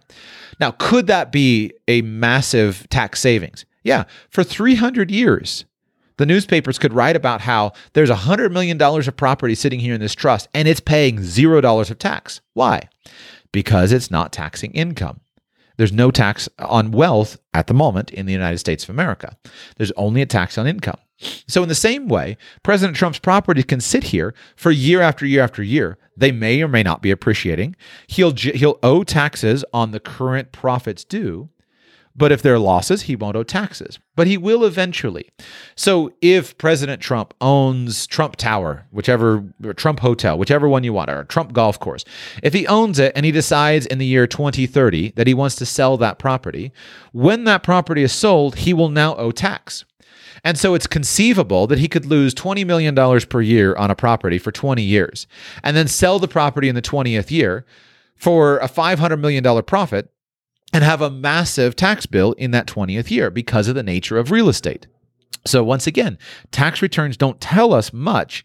All they tell us is that he doesn't currently owe taxes because he currently doesn't have taxable income from his business affairs. And so you need to keep that in mind, that he will eventually pay the tax. Now, what can you do as an individual to eliminate tax? As long as you don't get into the world of estate taxes, then you can actually own property totally tax-free. I gave you this earlier, but I want to repeat it now. You buy a property, you buy $1 million worth of property. You own the property personally. You have some income from the property. Maybe you don't. Maybe you go and buy one of Ted Turner's ranches, and it's totally unproductive from a financial perspective, but you love it because it gives you a place to ride your horses and see the buffalo. You own that property, you own it for 50 years, and it goes in value from $1 million to $10 million 50 years from now, and you just leave it outright to your children. Well, your children can inherit the property for $10 million, and they'll inherit it free and clear as long as your estate doesn't owe taxes. Now, if you start to get into a place where you have an estate that has a taxable value beyond the 20-something million-ish dollars right now in the United States, then now all of a sudden, when you died, your estate would owe taxes. But the most you can do is do this with $10-ish million for you, $10-ish million for your spouse, up to about $20 million for the family before you start to have to do estate tax planning. And so the point is that just because taxes are not paid currently doesn't mean that taxes are not paid. So always keep that in mind. This is clearly a politically inflammatory piece. And nobody in the United States understands taxes. I've been studying it for years, and I am scared to do a show like this because I'm sure I'll get something wrong. But the argument is basically, well, President Trump doesn't pay taxes. And my answer would be, he isn't currently owing taxes because his businesses are not currently generating income, but that doesn't mean he won't owe taxes. Next. I'm belaboring some of these points too much. I just wanted you to know that taxes cannot be avoided forever. That's the argument for estate taxes. I don't like estate taxes, but that's the argument for estate taxes, is that eventually the taxes need to be paid because rich people can simply live on their money in the bank. They don't have to incur taxes. And so if there's not estate taxes there to eventually force the taxation of property, then we've got a problem. That's the argument for estate taxes, but you need to understand that. All right, let's talk about the $72.9 million maneuver. Quote, "The Apprentice created what was probably the biggest income tax bite of Mr. Trump's life. During the Great Recession bailout, he asked for the money back." Now, by now you should hear, as I hear, hey, The Apprentice created a big income tax bite. Why? Because it wasn't real estate. It was just pure taxable income. It was pure profits on the business of the Apprentice. And so he couldn't successfully offset it legally. He couldn't generate enough deductions to offset it with other investment in order for him to cover all of it. So he had to pay tens of millions of dollars in tax on income tax on the profits. Then in 2010, he claimed and received an income tax refund totaling $72.9 million, all the federal income tax he had paid for 2005 through 2008, plus interest. The records... So there's an ongoing audit, and the story basically affirms that on this particular piece, evidently President Trump has been truthful. To all of our surprise, right? The records that the Times reviewed square with the way Mr. Trump has repeatedly cited, without explanation, an ongoing audit as grounds for refusing to release his tax returns. He alluded to it as recently as July on Fox News when he told Sean Hannity, "They treat me horribly, the IRS, horribly." And while the records do not lay out all the details of the audit, they match his lawyer's statement during the 2016 campaign that audits of his returns for 2009 and subsequent years remained open and involved transactions or activities that were also reported on returns for 2008 or earlier. So basically this worked like this, that as part of the bailout package in 2009, the U.S. government removed the 2-year look-back rule for deducting business losses. And so under that part of the legislation at that time, then Trump was able to go back and use those losses to offset his previous income. And so Mr. Trump had paid no income taxes in 2008, but the change meant that when he filed his taxes for 2009, he could seek a refund of not just the $13.3 million he had paid in 2007, but also the combined $56.9 million paid in 2005 and 2006, when The Apprentice created what was likely the biggest income tax bite of his life. And so he applied for the refund under the bailout legislation, and that started the rounds of auditing. Now, what the story explained was that these kinds of refunds require the approval of IRS auditors and an opinion of the Congressional Joint Committee on Taxation, a bipartisan panel better known for reviewing the impact of tax legislation. Tax law requires the committee to weigh in on all refunds larger than $2 million to individuals. So that was interesting. I didn't know that existed. I didn't know about that rule. But in short, for the last 10 years, Trump filed for the refund, but because it was so large, everything had to be reviewed, and it's basically been stuck in the committee for the last 10 years. Now, evidently, there was a resolution expected in about 2014 of this audit process. But then when Mr. Trump started to become politically prominent during the 2016 Republican nomination process, then everything got kicked back to committee. And so, according to the New York Times, it's not clear why the case has stalled, but according to the New York Times, quote, experts say it suggests that the gap between the sides remains wide. If negotiations were to deadlock, the case would move to federal court, would become a matter of public record. Who knows? And so this is the most interesting part of it, where basically they are... the IRS and the Trump organization have come to loggerheads, and it's basically sitting, probably because of its political sensitivity, which would be my guess. Now, people are saying, was this fraudulent? I don't see any evidence from this New York Times article that it's fraudulent. Let's talk about what it means to file for something. First of all, there's never a reason for you as an individual not to be aggressive in your tax reporting to the IRS. There is no downside to being aggressive. You cannot be fraudulent. If you try to do something that is outright fraud, that's extremely dangerous to your to your freedom, right? They can lock you up for that. But in the situation where you put yourself in a situation where you want to be aggressive with something and file for it, there's no reason not to, because the only thing that the IRS will say is no, and the deduction will be disallowed, or in this case, the refund request would be disallowed.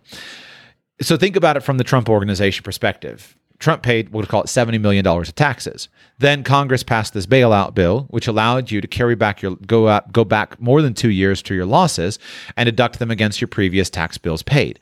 So now that puts you in a situation where you're not in any way committing fraud by applying for it. You go ahead and apply for it, and now you get a $70 million refund, or you make the request to the IRS of the $70 million refund. The worst that the IRS can say is no, right? That's the worst that they can say. If they say no, you're not in any worse place than you were previously. If they say yes, you're $70 million richer. If they say, well, we're not sure, we're going to fight about it, depending on who has the money, and it's not clear to me from the article who has the money currently, whether the IRS has the $70 million or Mr. Trump has it. Actually, I think that Trump has it, because the article says that if he loses the dispute, then he'll owe the IRS $100 million, which is $70 million plus penalties and fees. So in that situation, as a businessman, you have use of the $70 million while you're fighting the audit with the IRS. You have the use of the $70 million. You can use it however you want. And then eventually, if you lose your audit fight, then you'll have to pay it back, which is, of course, potentially a cash flow problem. But in this scale, it should be handleable if you're wise and prudent with the money. So that's, I think, the most interesting part of what's aware of it. But I think to say that it's clearly fraudulent would be far too far. To say that it's not, I wouldn't say that it's fraudulent. If it were fraudulent, it would have been thrown out, is my opinion. As that anything that would be genuinely fraudulent, the judge would have ruled on it, the IRS would have ruled on it, the committee would have ruled, and everything would have been settled. According to what Trump said in public, evidently he had reached some kind of agreement with them, which means that it was probably a questionable case where it could go either way, and they'd reached some kind of settlement between them, and then he became politically prominent, and then everybody backed off of that. Now we go to the 20%, which is the consultant's fees. And let me explain to you the basic argument, and then we'll talk about how you can use this for yourself. The New York Times headline, the 20% solution, helping to reduce Mr. Trump's tax bills are unidentified consultants' fees, some of which can be matched to payments received by Ivanka Trump. Examining the Trump Organization's tax records, a curious pattern emerges. Between 2010 and 2018, Mr. Trump wrote off some $26 million in unexplained consulting fees as a business expense across nearly all of his projects. They explain a little bit about where they are, but there is no evidence that Mr. Trump, who mostly licenses his name, mysterious big payments, talk about foreign business deals. Mysterious big payments and business deals can raise red flags, particularly in places where bribes or kickbacks to middlemen are routine. But there is no evidence that Mr. Trump, who mostly licenses his name to other people's projects and is not involved in securing government approvals, has engaged in such practices. We'll talk about the Foreign Corrupt Practices Act in a moment, but this is one of those areas where the New York Times just can't help themselves, right? You raise a suspicion, and then you say, well, there's no evidence of it. It's like if I say people who I have children, right? And you come and you're writing a newspaper article about Joshua, and you say, Joshua has children, and people who have children have been known to abuse their children. There's no evidence that Joshua is abusing his children, right? But people who have children have known to abuse their children. That's what this is. It's just stupid stuff that raises the suspicion, and then you go on to say, well, there's no evidence of this, but now you've planted the seeds of doubt that people who have children abuse children, which is certainly technically true, that there are some people who have children who abuse children. Well, it's also true that the overwhelming majority of people who have children fight like tooth and nail to protect their children from every harm that could possibly accrue to them. And so that kind of stuff annoys me, but we'll move on. Quote, rather, there appears to be a closer to home explanation for at least some of the fees. Mr. Trump reduced his taxable income by treating a family member as a consultant and then deducting the fee as a cost of doing business. Now, this particular scenario is raised as, is this questionable? But from my perspective, I see no way that you can say that this is questionable. This is standard practice. Let me bring this back from the billionaire perspective to talk about you and me. Let's pretend that I run an accounting office. I have an accounting office, and I look around and I say, you know what? I need someone to clean my office. And I could hire a commercial cleaning company to come and do it and pay them $1,000 a month for the privilege, but I could also hire my 15-year-old son to come and pay him $1,000 a month for the privilege. I talk to my son and I say, would you like to come and clean my office for $1,000? And he says, I'll do it. Yeah, absolutely. So what I have just done is I've done what's called income shifting. It's one of the 3 basic techniques of income tax planning. It's an income shifting strategy where you're trying to shift income from a higher bracket taxpayer to a lower bracket taxpayer. You're trying to shift income from one party to another party within a family bound.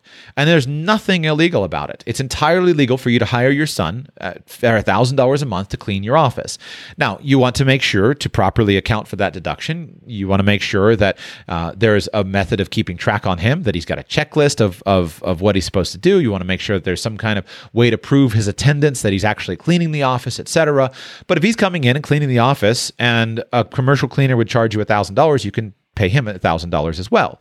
So let's talk about the tax effect of this. Did the taxes disappear? No, and yes, in a way.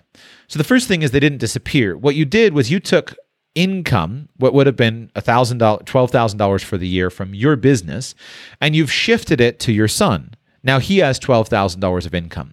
And in this situation, evidently, that's what President Trump has done by shifting the income from the Trump Organization to his daughter, Ivanka Trump, in the form of consulting fees.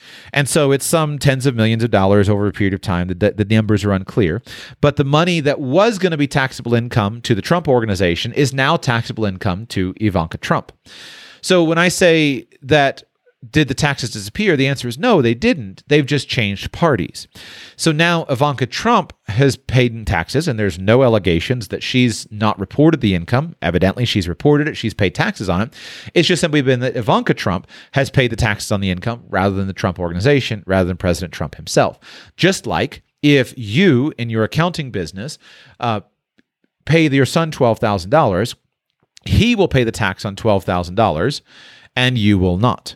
Now, that's advantageous at the smaller level because you might very well be making $400,000 as an accountant running a large accounting firm, and your tax rate may be, approaching 50%, maybe it's 40%.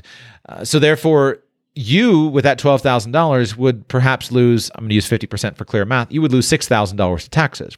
Whereas your son, if he has no other income, your son would wind up not owing any money on the $12,000 because it's below the taxable threshold in that situation. And so you've sheltered $12,000 from taxes by shifting it within the family. As long as he's doing the work and as long as there's a record there to prove it, it's entirely legal. And so the same thing is the case with Ivanka's business expenses. To me, I see nothing questionable about this from a perspective. Let me quote from the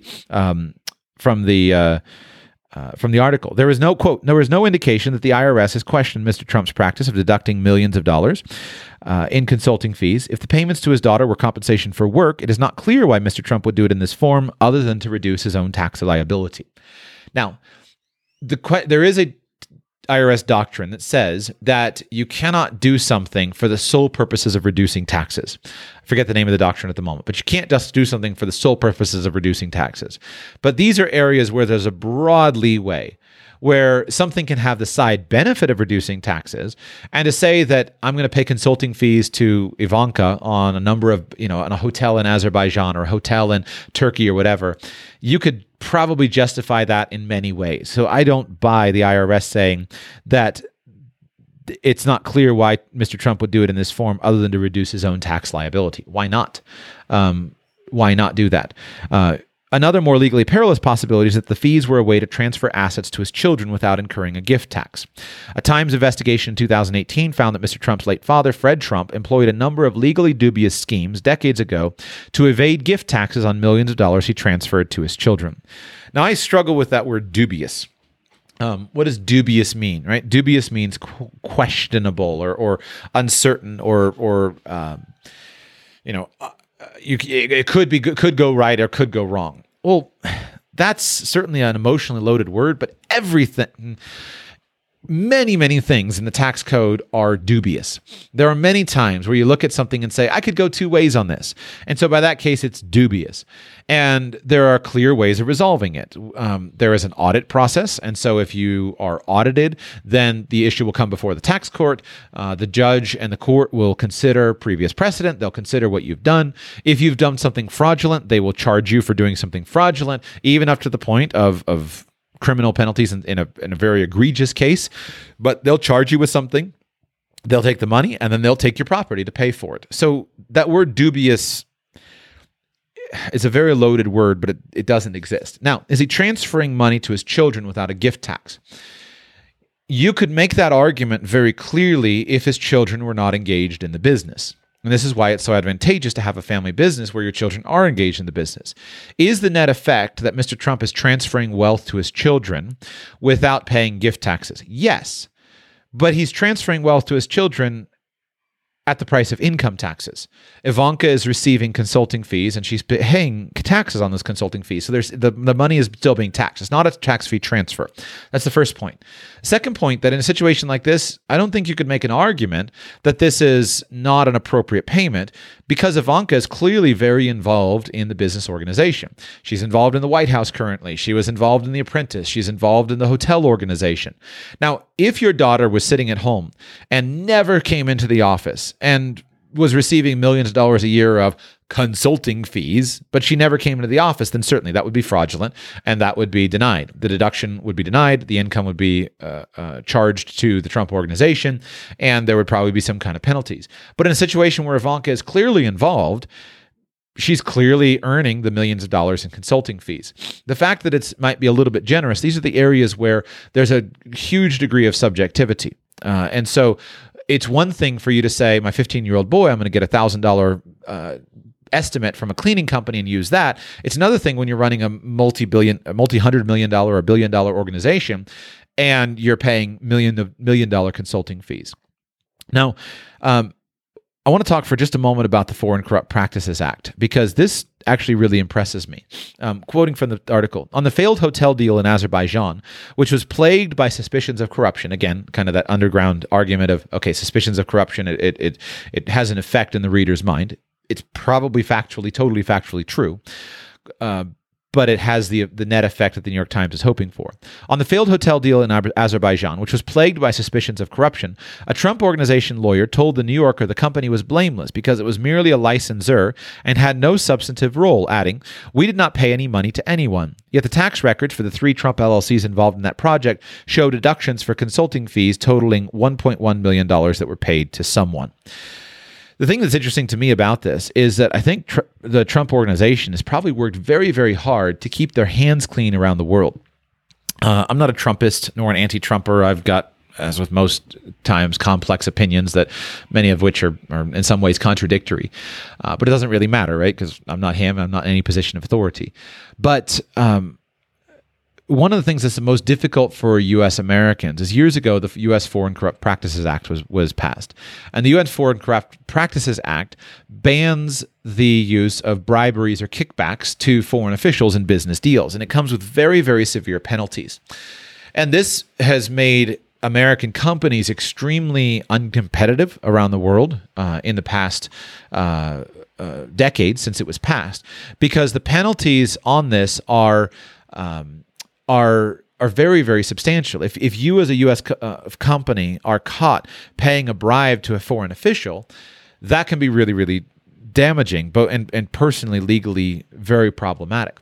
And so it's interesting that Trump's strategy of just simply licensing his name is a really impressive strategy where it allows him to make money from these deals, but it allows his local partners to do whatever needs to be done in order to make the deal happen. Now, I don't care much for the subject of paying bribes. I think that accepting bribes is immoral and offensive. And I think that paying bribes is very unwise, bordering on immoral in many circumstances, but certainly unwise. Unfortunately, there's a very big difference between countries and between cultures in the way that many places work. And so it's very easy to sit in the United States and say, wow, I can't believe that so-and-so paid a bribe, for such and such. Once you've spent some time traveling and doing business around the world, you learn that if some extra money doesn't change hands, then often you never get what you need done. There's just simply no way to run a business in many countries unless money changes hands. And this happens in the United States as well. But it happens in a different system. In the United States, it happens primarily in the form of political contributions. The United States is a deeply corrupt country, but the corruption happens in a different way than it does in some other places. But I thought it was an interesting point here of how Trump has elegantly sidestepped those potential legal problems with his use of licensing. And it points out the power of building a brand, because he's sunk so much money and attention and effort into building his gold-plated brand that then he can sell that brand around the world, and it has a genuine value to local property developers. The next thing the next section of the Times article is talking about write-offs, and this is the least interesting to me because it's all of what we know about. The allegation is that President Trump is taking excessive numbers of write-offs. Is it true? I would say certainly not, because if it were true, the IRS audit would have taken care of this, would have found this, and this is fairly clear. When you're dealing with the companies, you're not dealing with President Trump personally. He doesn't prepare a tax return. The lawyers do it. The lawyers and the accountants are following the rules, and they are taking the write-offs that are appropriately allowed by law. I just don't buy for an instant that President Trump's buying extra table linens is somehow a big thing for him. Now, they talk about this in the New York Times article. Take, for example, Mar-a-Lago, now the president's permanent residence as well as a private club and stage set on which Trump luxury plays out. As a business, it is also the source of millions of dollars in expenses deducted from taxable income. Among them, $109,433 for linens and silver and $197,829 for landscaping in 2017. Also deducted as a business expense was the $210,000 paid to a Florida photographer over the years for shooting numerous events at the club, including a 2016 New Year's Eve party hosted by Mr. Trump. These are stupid details without any relevance whatsoever. If you wanted to understand how $109,433 for linens, whether that matters or not, what would you do? Well, you would say, let's pool the finances and let's go down the street to the Breakers Hotel, or let's go to the Everglades Club or to the Bath and Tennis Club, also private clubs here on Palm Beach, and let's ask them how much they pay in linens. And there's somehow, the article is trying to give this impression that somehow President Trump is enriching himself because he's overpaying on linens, which is just silly. At the small level, then certainly at the smaller level, there are plenty of business owners who do this, right? You can imagine the guy who has a few $1,000s of revenue and he takes and bills a couple extra $100 in linens or cost of business, and he sells them out at the back of his store and doesn't report the income. Sure, but the idea that Mar-a-Lago is overspending because they spent $109,000 for linens is silly. I don't know anything about what they spend or don't spend. You would have to compare it again to Everglades Club or go to the Breakers and see how does this compare. $197,829 for landscaping, to me, sounds about right. I've worked with clients that have a private house and they have a full-time gardener with 2 part-time assistants. Well, right there, they've got $100,000 of annual landscaping bills for their estate in Palm Beach, and it's not an estate that's a private club. So you have to have context for all of these things. What to me is the most interesting from a lifestyle perspective is what I want you to learn from the next paragraph. Quote, Mr. Trump has written off as business expense costs, including fuel and meals associated with his aircraft used to shuttle him among his various homes and properties. Likewise, the cost of haircuts, including the more than $70,000 paid to style his hair during The Apprentice. Together, 9 Trump entities have written off at least $95,464 paid to a favorite hair and makeup artist of Ivanka Trump. So, there are multiple ways to look at this. First of all, if you are a financially productive person, you can use your business as a form of influence, which is what people do. So if Mar-a-Lago has paid $200,000 to a photographer, right, that's a useful thing. You choose a photographer that you like. You choose a photographer that's kind to you, that's nice to you, that treats you well. You may choose a photographer that's politically connected. You may choose a photographer that's the mayor's son or something like that. But the brilliance of the Trump organization is that he's built a lifestyle business that allows him to live his life and to genuinely live a high status, high consumption lifestyle in a very tax efficient way. That's the power of it. And that's what's open to you and to me, which is why I've continually encouraged you that everybody should have a business and that businesses should not have a sole goal of producing profit. It should have and must, in order to be a legitimate business, have a goal of producing profit, but it should also provide for you a pleasant lifestyle, a lifestyle that you enjoy. You can do this with your own company, right? You can do this with your own multinational company. If you have a multinational company that has business affairs in London and Australia and the Bahamas and New York City, well, now your business has every right for it to send you to those places and to pay for your expenses and to give you an entertainment budget and a dining budget and an appropriate budget for the things that you need. Now, you can't deduct personal clothing, right? That would be an example of what you can't deduct. You can't buy custom bespoke suits just for you as a normal businessman and deduct it as personal clothing, unless that personal clothing relates some way to your actual brand, like, for example, like The Apprentice. And the rules on some of this stuff get a little bit fuzzy, but if you're a TV personality, the cost of your makeup is certainly part of doing business. You don't expect, I don't even know who's on TV anymore. Is Katie Couric still on TV? You don't expect your morning news anchor to come to you don't have a problem with your morning news anchor on your TV show having a makeup person on staff that prepares their makeup. And so if you build a business like perhaps the Trumps have built, then you can do the same thing. And so there's an art to this where you look at your lifestyle and you say, what kind of lifestyle do I want? And then how can I build this lifestyle in a tax efficient way? And so that's what Trump has done with his club, even along the way. And to me, let me tell a story about the Trump club. I don't know if this is true or not. This is just simply gossip that I heard. So a number of years ago, I was out at the Everglades Club with a friend of mine. And so if you've never been to Palm Beach is a very exclusive society, very hoity-toity. It always has been. And it's my hometown. And so I spent a lot of time on Palm Beach. I went to school right in downtown West Palm Beach. I would walk to the beach in Palm Beach when I was in college. And so it's my hometown. Worth Avenue is where I would go to walk. It's where my friends went to ride skateboards. And so down the street. So a number of years ago, I was at the Everglades Club, which is a private exclusive club. It's like a country club, but it is a country club, but it's a glorified country club. And it's one of the places where during season, right? Palm Beach is a very seasonal town during the winter season, where that's where people go to hang out. And it's really nice. It's a lovely experience to go to any of these clubs. But the story that was told was that Donald Trump wanted to join the Everglades Club. And again, I am not saying, I don't know if this is true. It's gossip that was told to me of the stories. So Donald Trump wanted to join the Everglades Club.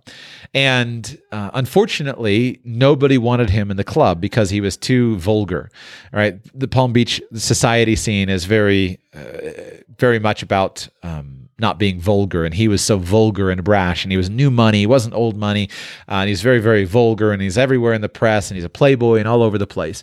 And so he wanted to join the Everglades Club, but he couldn't get people to sponsor him, and they wouldn't approve him for membership. And allegedly, he tried multiple different clubs. And so he said, fine, you're not going to have me. I'm going to start my own club. So he bought the Estee Lauder estate I think was Mar-a-Lago. So he bought the house that is now Mar-a-Lago, the estate that is now Mar-a-Lago, and he started his own club. But he was so stupid with his choice, again, the gossip of Palm Beach, he was so dumb with his choice that he didn't realize that the flight path for Palm Beach International Airport flies right over Mar-a-Lago. So he bought this big, expensive house that is right in the path of the flight path of the airplanes. So all day long, there's airplanes coming in from the Atlantic Ocean right over the top of Mar-a-Lago to land at Palm Beach International Airport. And so he went and he tried to get the laws changed and everything to protect his club. Now, at the end of the day, nobody wanted to join his club. So then he started to bring people down to join his club, et cetera, et cetera. But it has turned out to be a good investment for him. So that's the gossip about the Palm Beachers who don't like President Trump and have never liked him because he's vulgar. But along the way, if you think about the value of starting a private club, there's incredible value to that from a lifestyle perspective.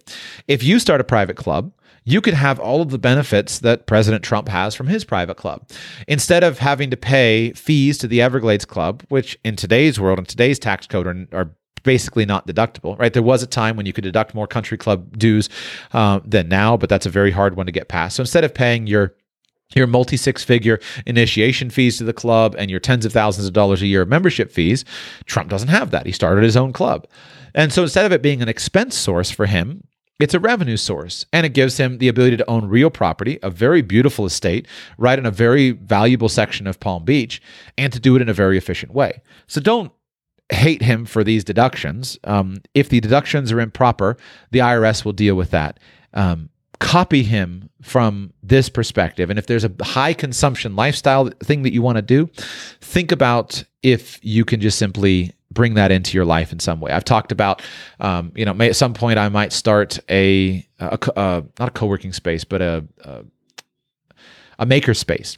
Why? Well, I'd love my children to have a fully equipped workshop, but I'd rather have my children have a fully equipped workshop that they can work at, not only physically do the work, but also physically put yourself in a place where they can manage it. So I'd rather, if I'm going to buy a bunch of expensive equipment for my children to learn how, woodworking equipment and metalworking equipment and computers and graphic design, et cetera, I'd rather do that in the form of a business. And I'll capitalize the business but I'll have my children involved in picking it out, in running it, in helping manage it, etc. So now, not only do they, of course, have the ability to use the equipment, but now it can be a source of revenue for the family and a source of business training, rather than just me buying $100,000 worth of equipment to put in a shed out behind behind my house for my children to use. And so you can do this on many levels. If you want to start a makerspace because you want to buy a 3D printer, there's no requirement that your business has to have 30,000 square feet. You can do that right there. You can just simply start a business and have that business buy a 3D printer and have the plan be to start a private club where you're going to rent out time on that 3D printer for your children's friends. And now you have the exact same thing that President Trump has with starting his own private club. There is a significant section on ethics in this article. The ethical quandaries, quote, "The ethical quandaries created by Mr. Trump's decision to keep his business while in the White House have been documented. But the full financial measure of his extraordinary confluence of interests, a president with a wealth of business entanglements at home and in myriad geopolitical hotspots, has remained elusive. The tax records for Mr. Trump and his hundreds of companies show precisely how much money he has received over the years and how heavily he has come to rely on leveraging his brand in ways that pose potential or direct conflicts of interest while he is president." This is an area that is very, very concerning, is the ethical discussions. And I do not have a high opinion of President Trump's sense of ethics and morality. It's hard for me to believe that any honest person would look to him as a paragon of human virtue, as somebody who always plays it straight and who always does the right thing no matter what. What's bothersome to me is that these ethical problems are major risks going forward for every single person, not only who inhabits the White House, but who inhabits any part of the governmental system. And I expect this to continue getting worse. I'll tell you why.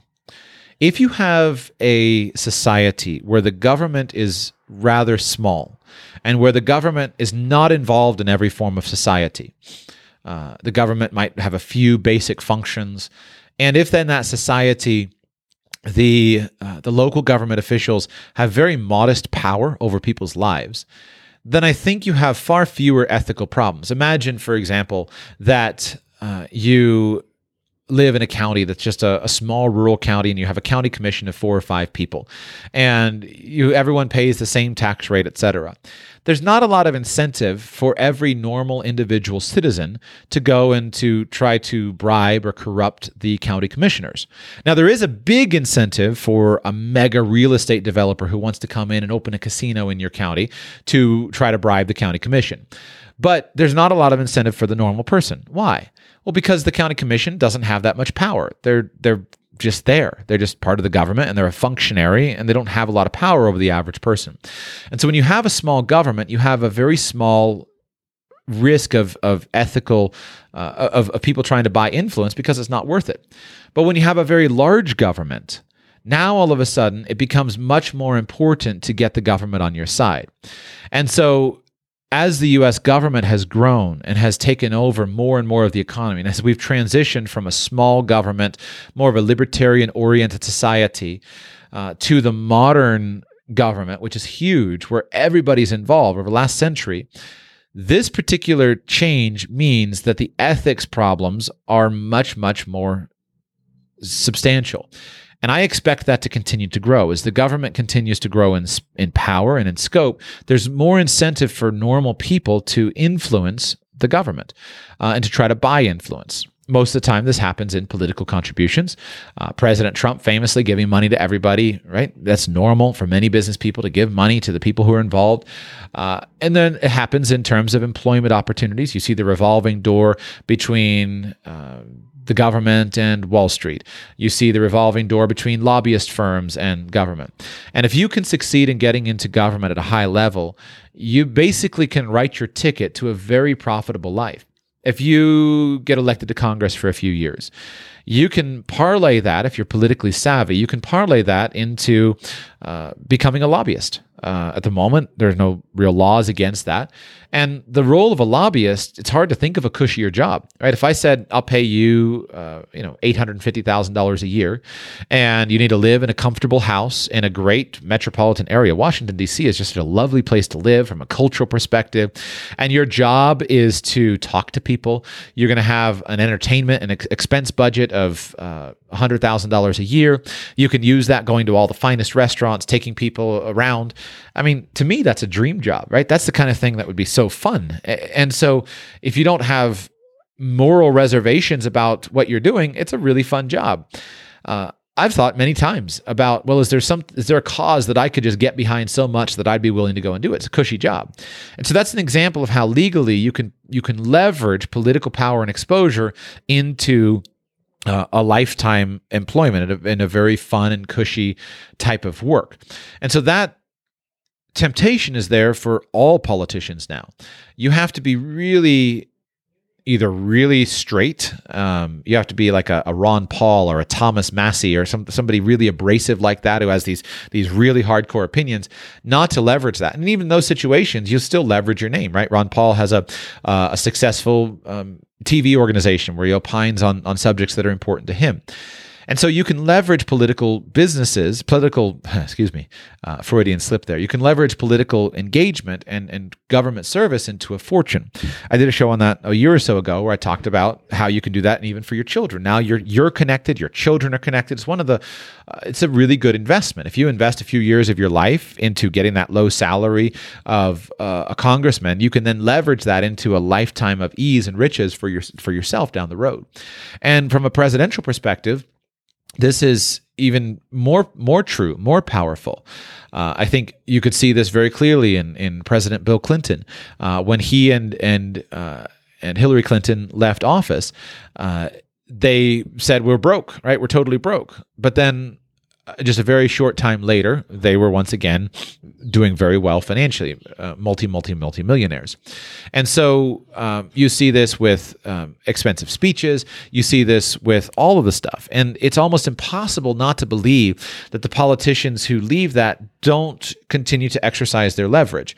They just certainly do. And so there are enough ways for you to whitewash the money through handsome speaking fees, etc., book engagements, etc., that basically the ticket when you're a president, the presidency is a ticket to lifetime of wealth for anybody, even somebody without a a former business scenario, somebody like President Clinton or President Obama.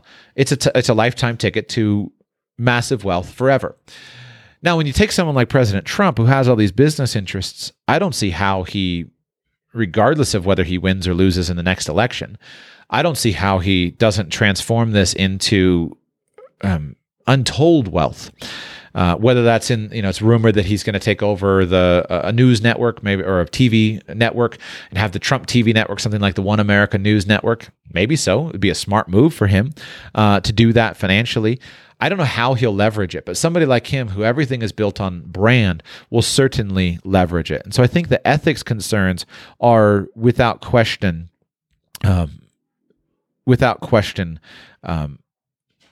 troubling, because it's just a very, very big pot of money for anybody to have to walk away from. And but there's no evidence in the story that President Trump has crossed any of the legal ethics lines. There's no evidence of it. Wouldn't surprise me if there were, but I think it's notable that there's not. In all this story, after years of people saying, if we could just get access to his tax records, that'll show how dirty he is. In my opinion, he's cleaner than I expected.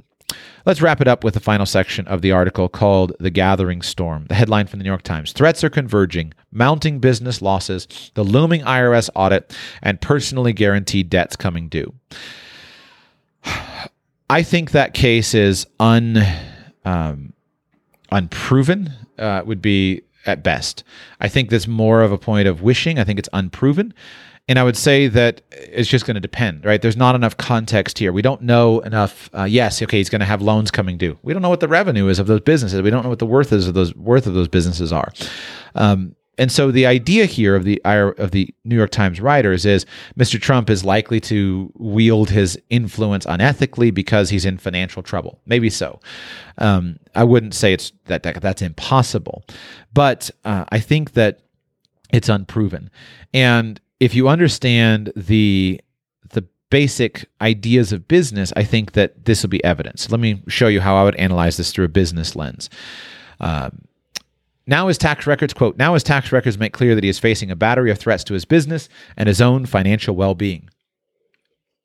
Over the past decade, he appears to have filled the cash flow gaps with a series of one-shots that may not be available again. In 2012, he took out a $100 million mortgage on the commercial space in Trump Tower.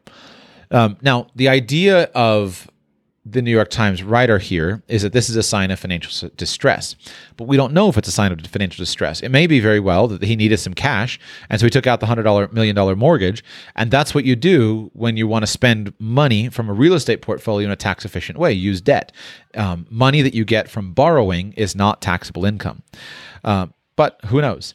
Then they go on, quote, he took nearly the entire amount as a payout, his tax records show. His company has paid more than $15 million in interest on the loan, but nothing on the principal. The full $100 million comes due in 2022. So so an example like this is supposed to say he's in financial trouble. I look at it and I say, he wanted to spend money. He needed money. And so you take a loan out, that's tax-free income. The $15 million in interest is a deductible expense because he's in the business of real estate. So with his wealth, that's a 50% discount.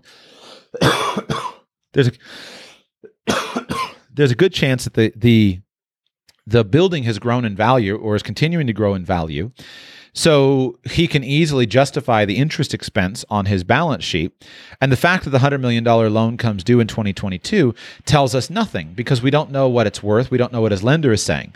If the lender is dealing with Donald Trump, who has a reputation for companies in bankruptcy, who was famously $1 billion in debt in the 1990s, you would think that they would properly collateralize their loan. But at the end of the day, that's their choice of what they do. And even if he was foreclosed on one property, as is abundantly clear from his past business dealings, he understands the benefit of having your risk segregated. And so if he couldn't pay the loan, what do? If you're a billionaire and you can't pay a $100 million loan? Well, you let the bank take the property and foreclose on the property. And if you're personally liable, you sell something else to pay the loan. It's not the same as, an average person who's earning $50,000 at a job and has $100,000 of debt, of student loan debt or something like that. So they go on to talk about his sales, but it's unclear. So why he is selling? It's unproven. So at the very best case, it's unproven. And I think that it's valuable to show that even in what the New York Times is talking about. So they're saying that quote, what's more, the tax records show that Mr. Trump has once again done what he says he regrets, looking back on his early 1990s meltdown, personally guaranteed hundreds of millions of dollars in loans, a decision that led his lenders to threaten to force him into personal bankruptcy. This time around, he is personally responsible for loans and other debts totaling $421 million, with most of it coming due within 4 years. Should he win re-election, his lenders could be placed in the unprecedented position of weighing whether to foreclose on a sitting president. There is, however, a tax benefit for Mr. Trump. While business owners can use losses to avoid taxes, they can do so only up to the amount invested in the business. But by taking personal responsibility for that $421 million in debt, Mr. Trump would be able to declare that amount in losses in future years. So at the very end of the article, we see that there are very good reasons to understand why he might have a $750 tax bill. This article was a 32-page article in my PDF version of it from the website. I don't know what it was in the print edition. But what I would point out to you here is that let's assume that you have one set of facts, right? You have one set of tax returns. And let's assume that the IRS has the genuine tax returns. I don't know that President Trump is a great businessman. I'm not convinced he is. If I were making a list of the top 10 businessmen of all time, I don't think I would put him on that list. I think that his brand is a whole lot of flash and a whole lot of show. And I really wonder about the substance behind it. But sometimes I look at all kinds of businesses and I think, how on earth did this happen? And you wonder, right? You wonder. What I'm personally convinced is that President Trump has phenomenal instincts, and he has the ability to wheel and deal in the midst of circumstances that would crush me, and to trust his instincts in a way that to me is very inspiring. I watched, I guess a couple months ago, I watched an interview, a long interview. I think it was PBS had done this long interview with Steve Bannon, and they released the entire uncut interview with Steve Bannon on YouTube. And it was 2.5 hours of just uncut Steve Bannon talking very openly about his experiences with President Trump. And it opened my eyes in a really remarkable way to some of the inside stuff that was happening during the 2016 presidential campaign. And the thing that it just convinced me of is that President Trump was a fighter, and that he just has these instincts, and he seemingly has no shame. He's not controlled by the sense of propriety or dignity or the sense of reputation that I'm controlled by personally. And he seems to have been able just throughout his life to live this incredibly wealthy life without and weathered things that would sink me. I mean, 3 marriages and bankruptcies here and business deals there, and the sheer amount of political abuse he gets is just stunning to me. And so I think that in this article, you can assume everything is true in this article.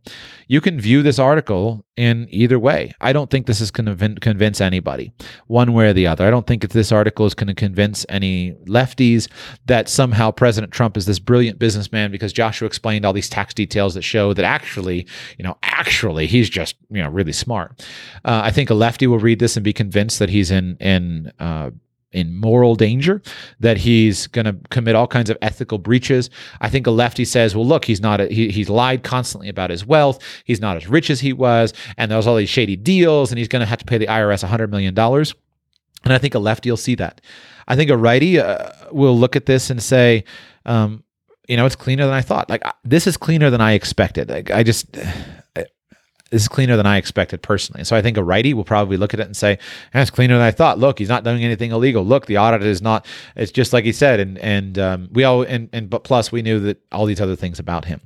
So I don't know that this will convince anything or move the political needle. Who knows? The New York Times has promised that there are more articles coming, but I can't imagine that there's going to be anything more explosive along the way. Just more details that probably won't help at all.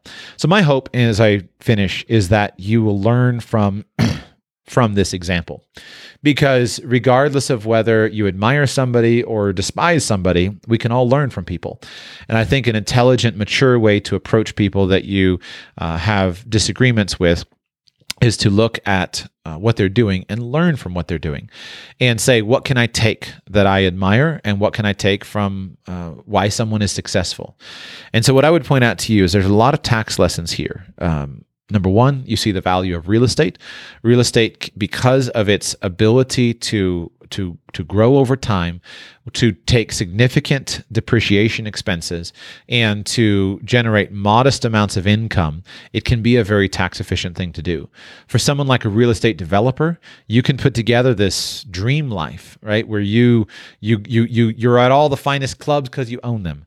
You eat at all the finest hotels because you own them, right? And everything is related. And you can do that with any number of businesses to build a very tax efficient life. And I hope that you will take that and you'll think about how you can apply that. I don't personally have any ambitions of being a billionaire real estate developer, but I do like to live a very tax efficient life, and I'm proud of my low tax returns. One of the things that bothers me is on this subject, there is hypocrisy on all sides. Nobody believes in paying taxes, even if they say they do.